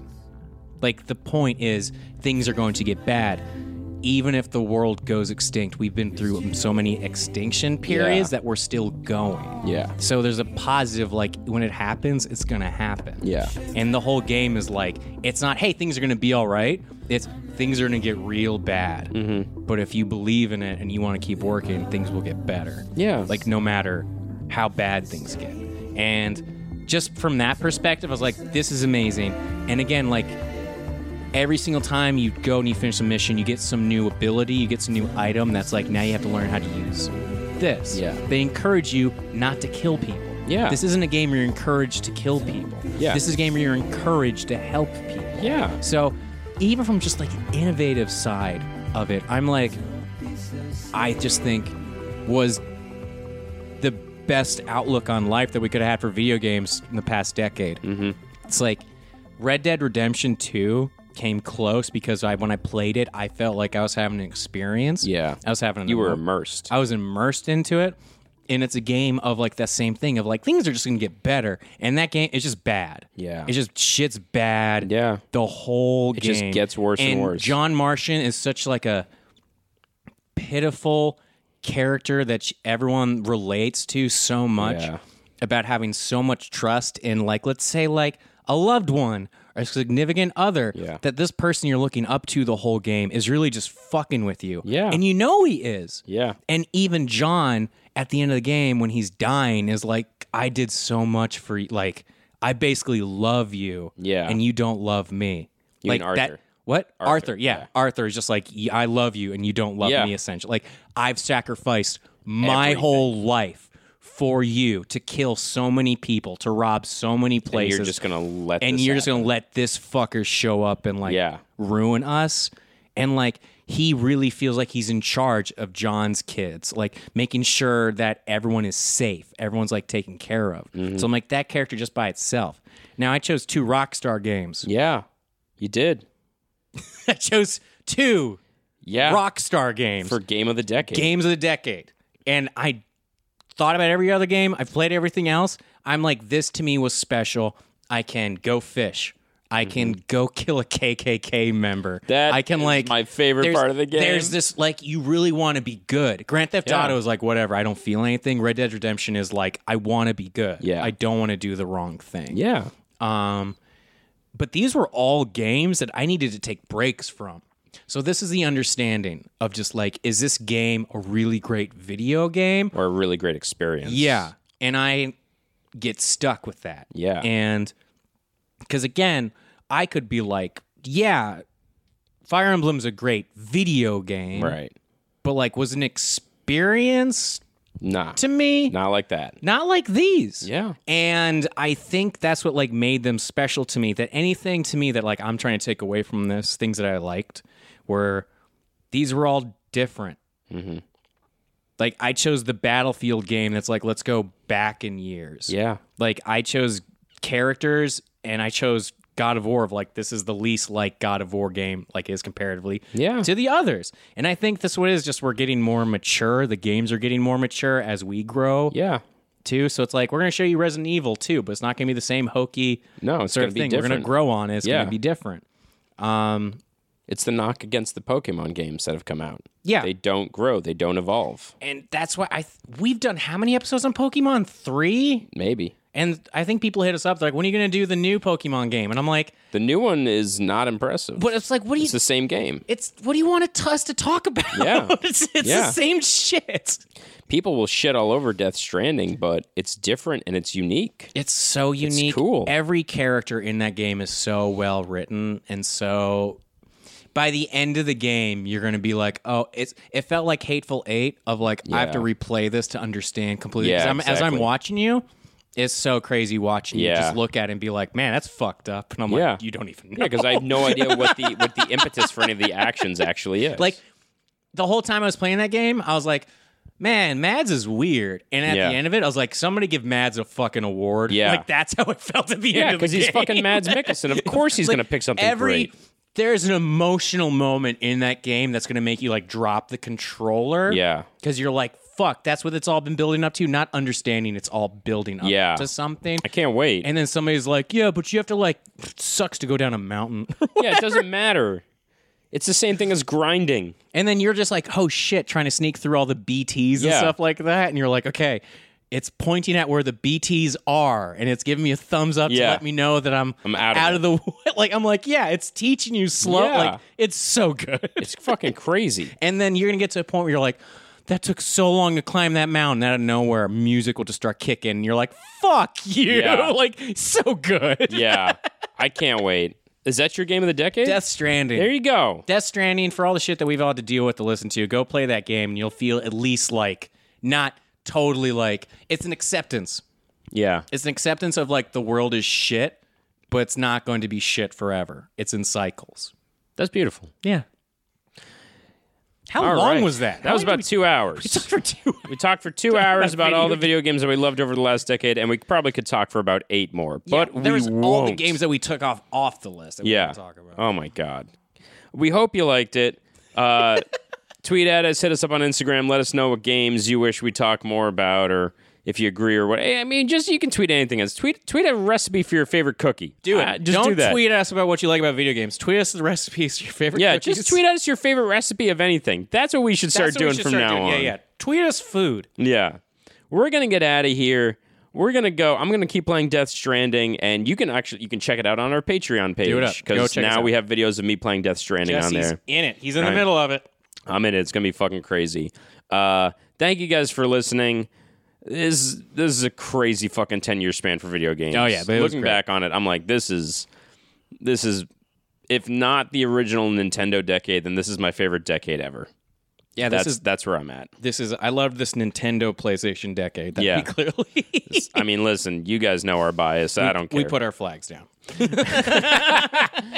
Keith, you want to get out of here? Let's do it. Let's do it. This has been the best games of the entire decade.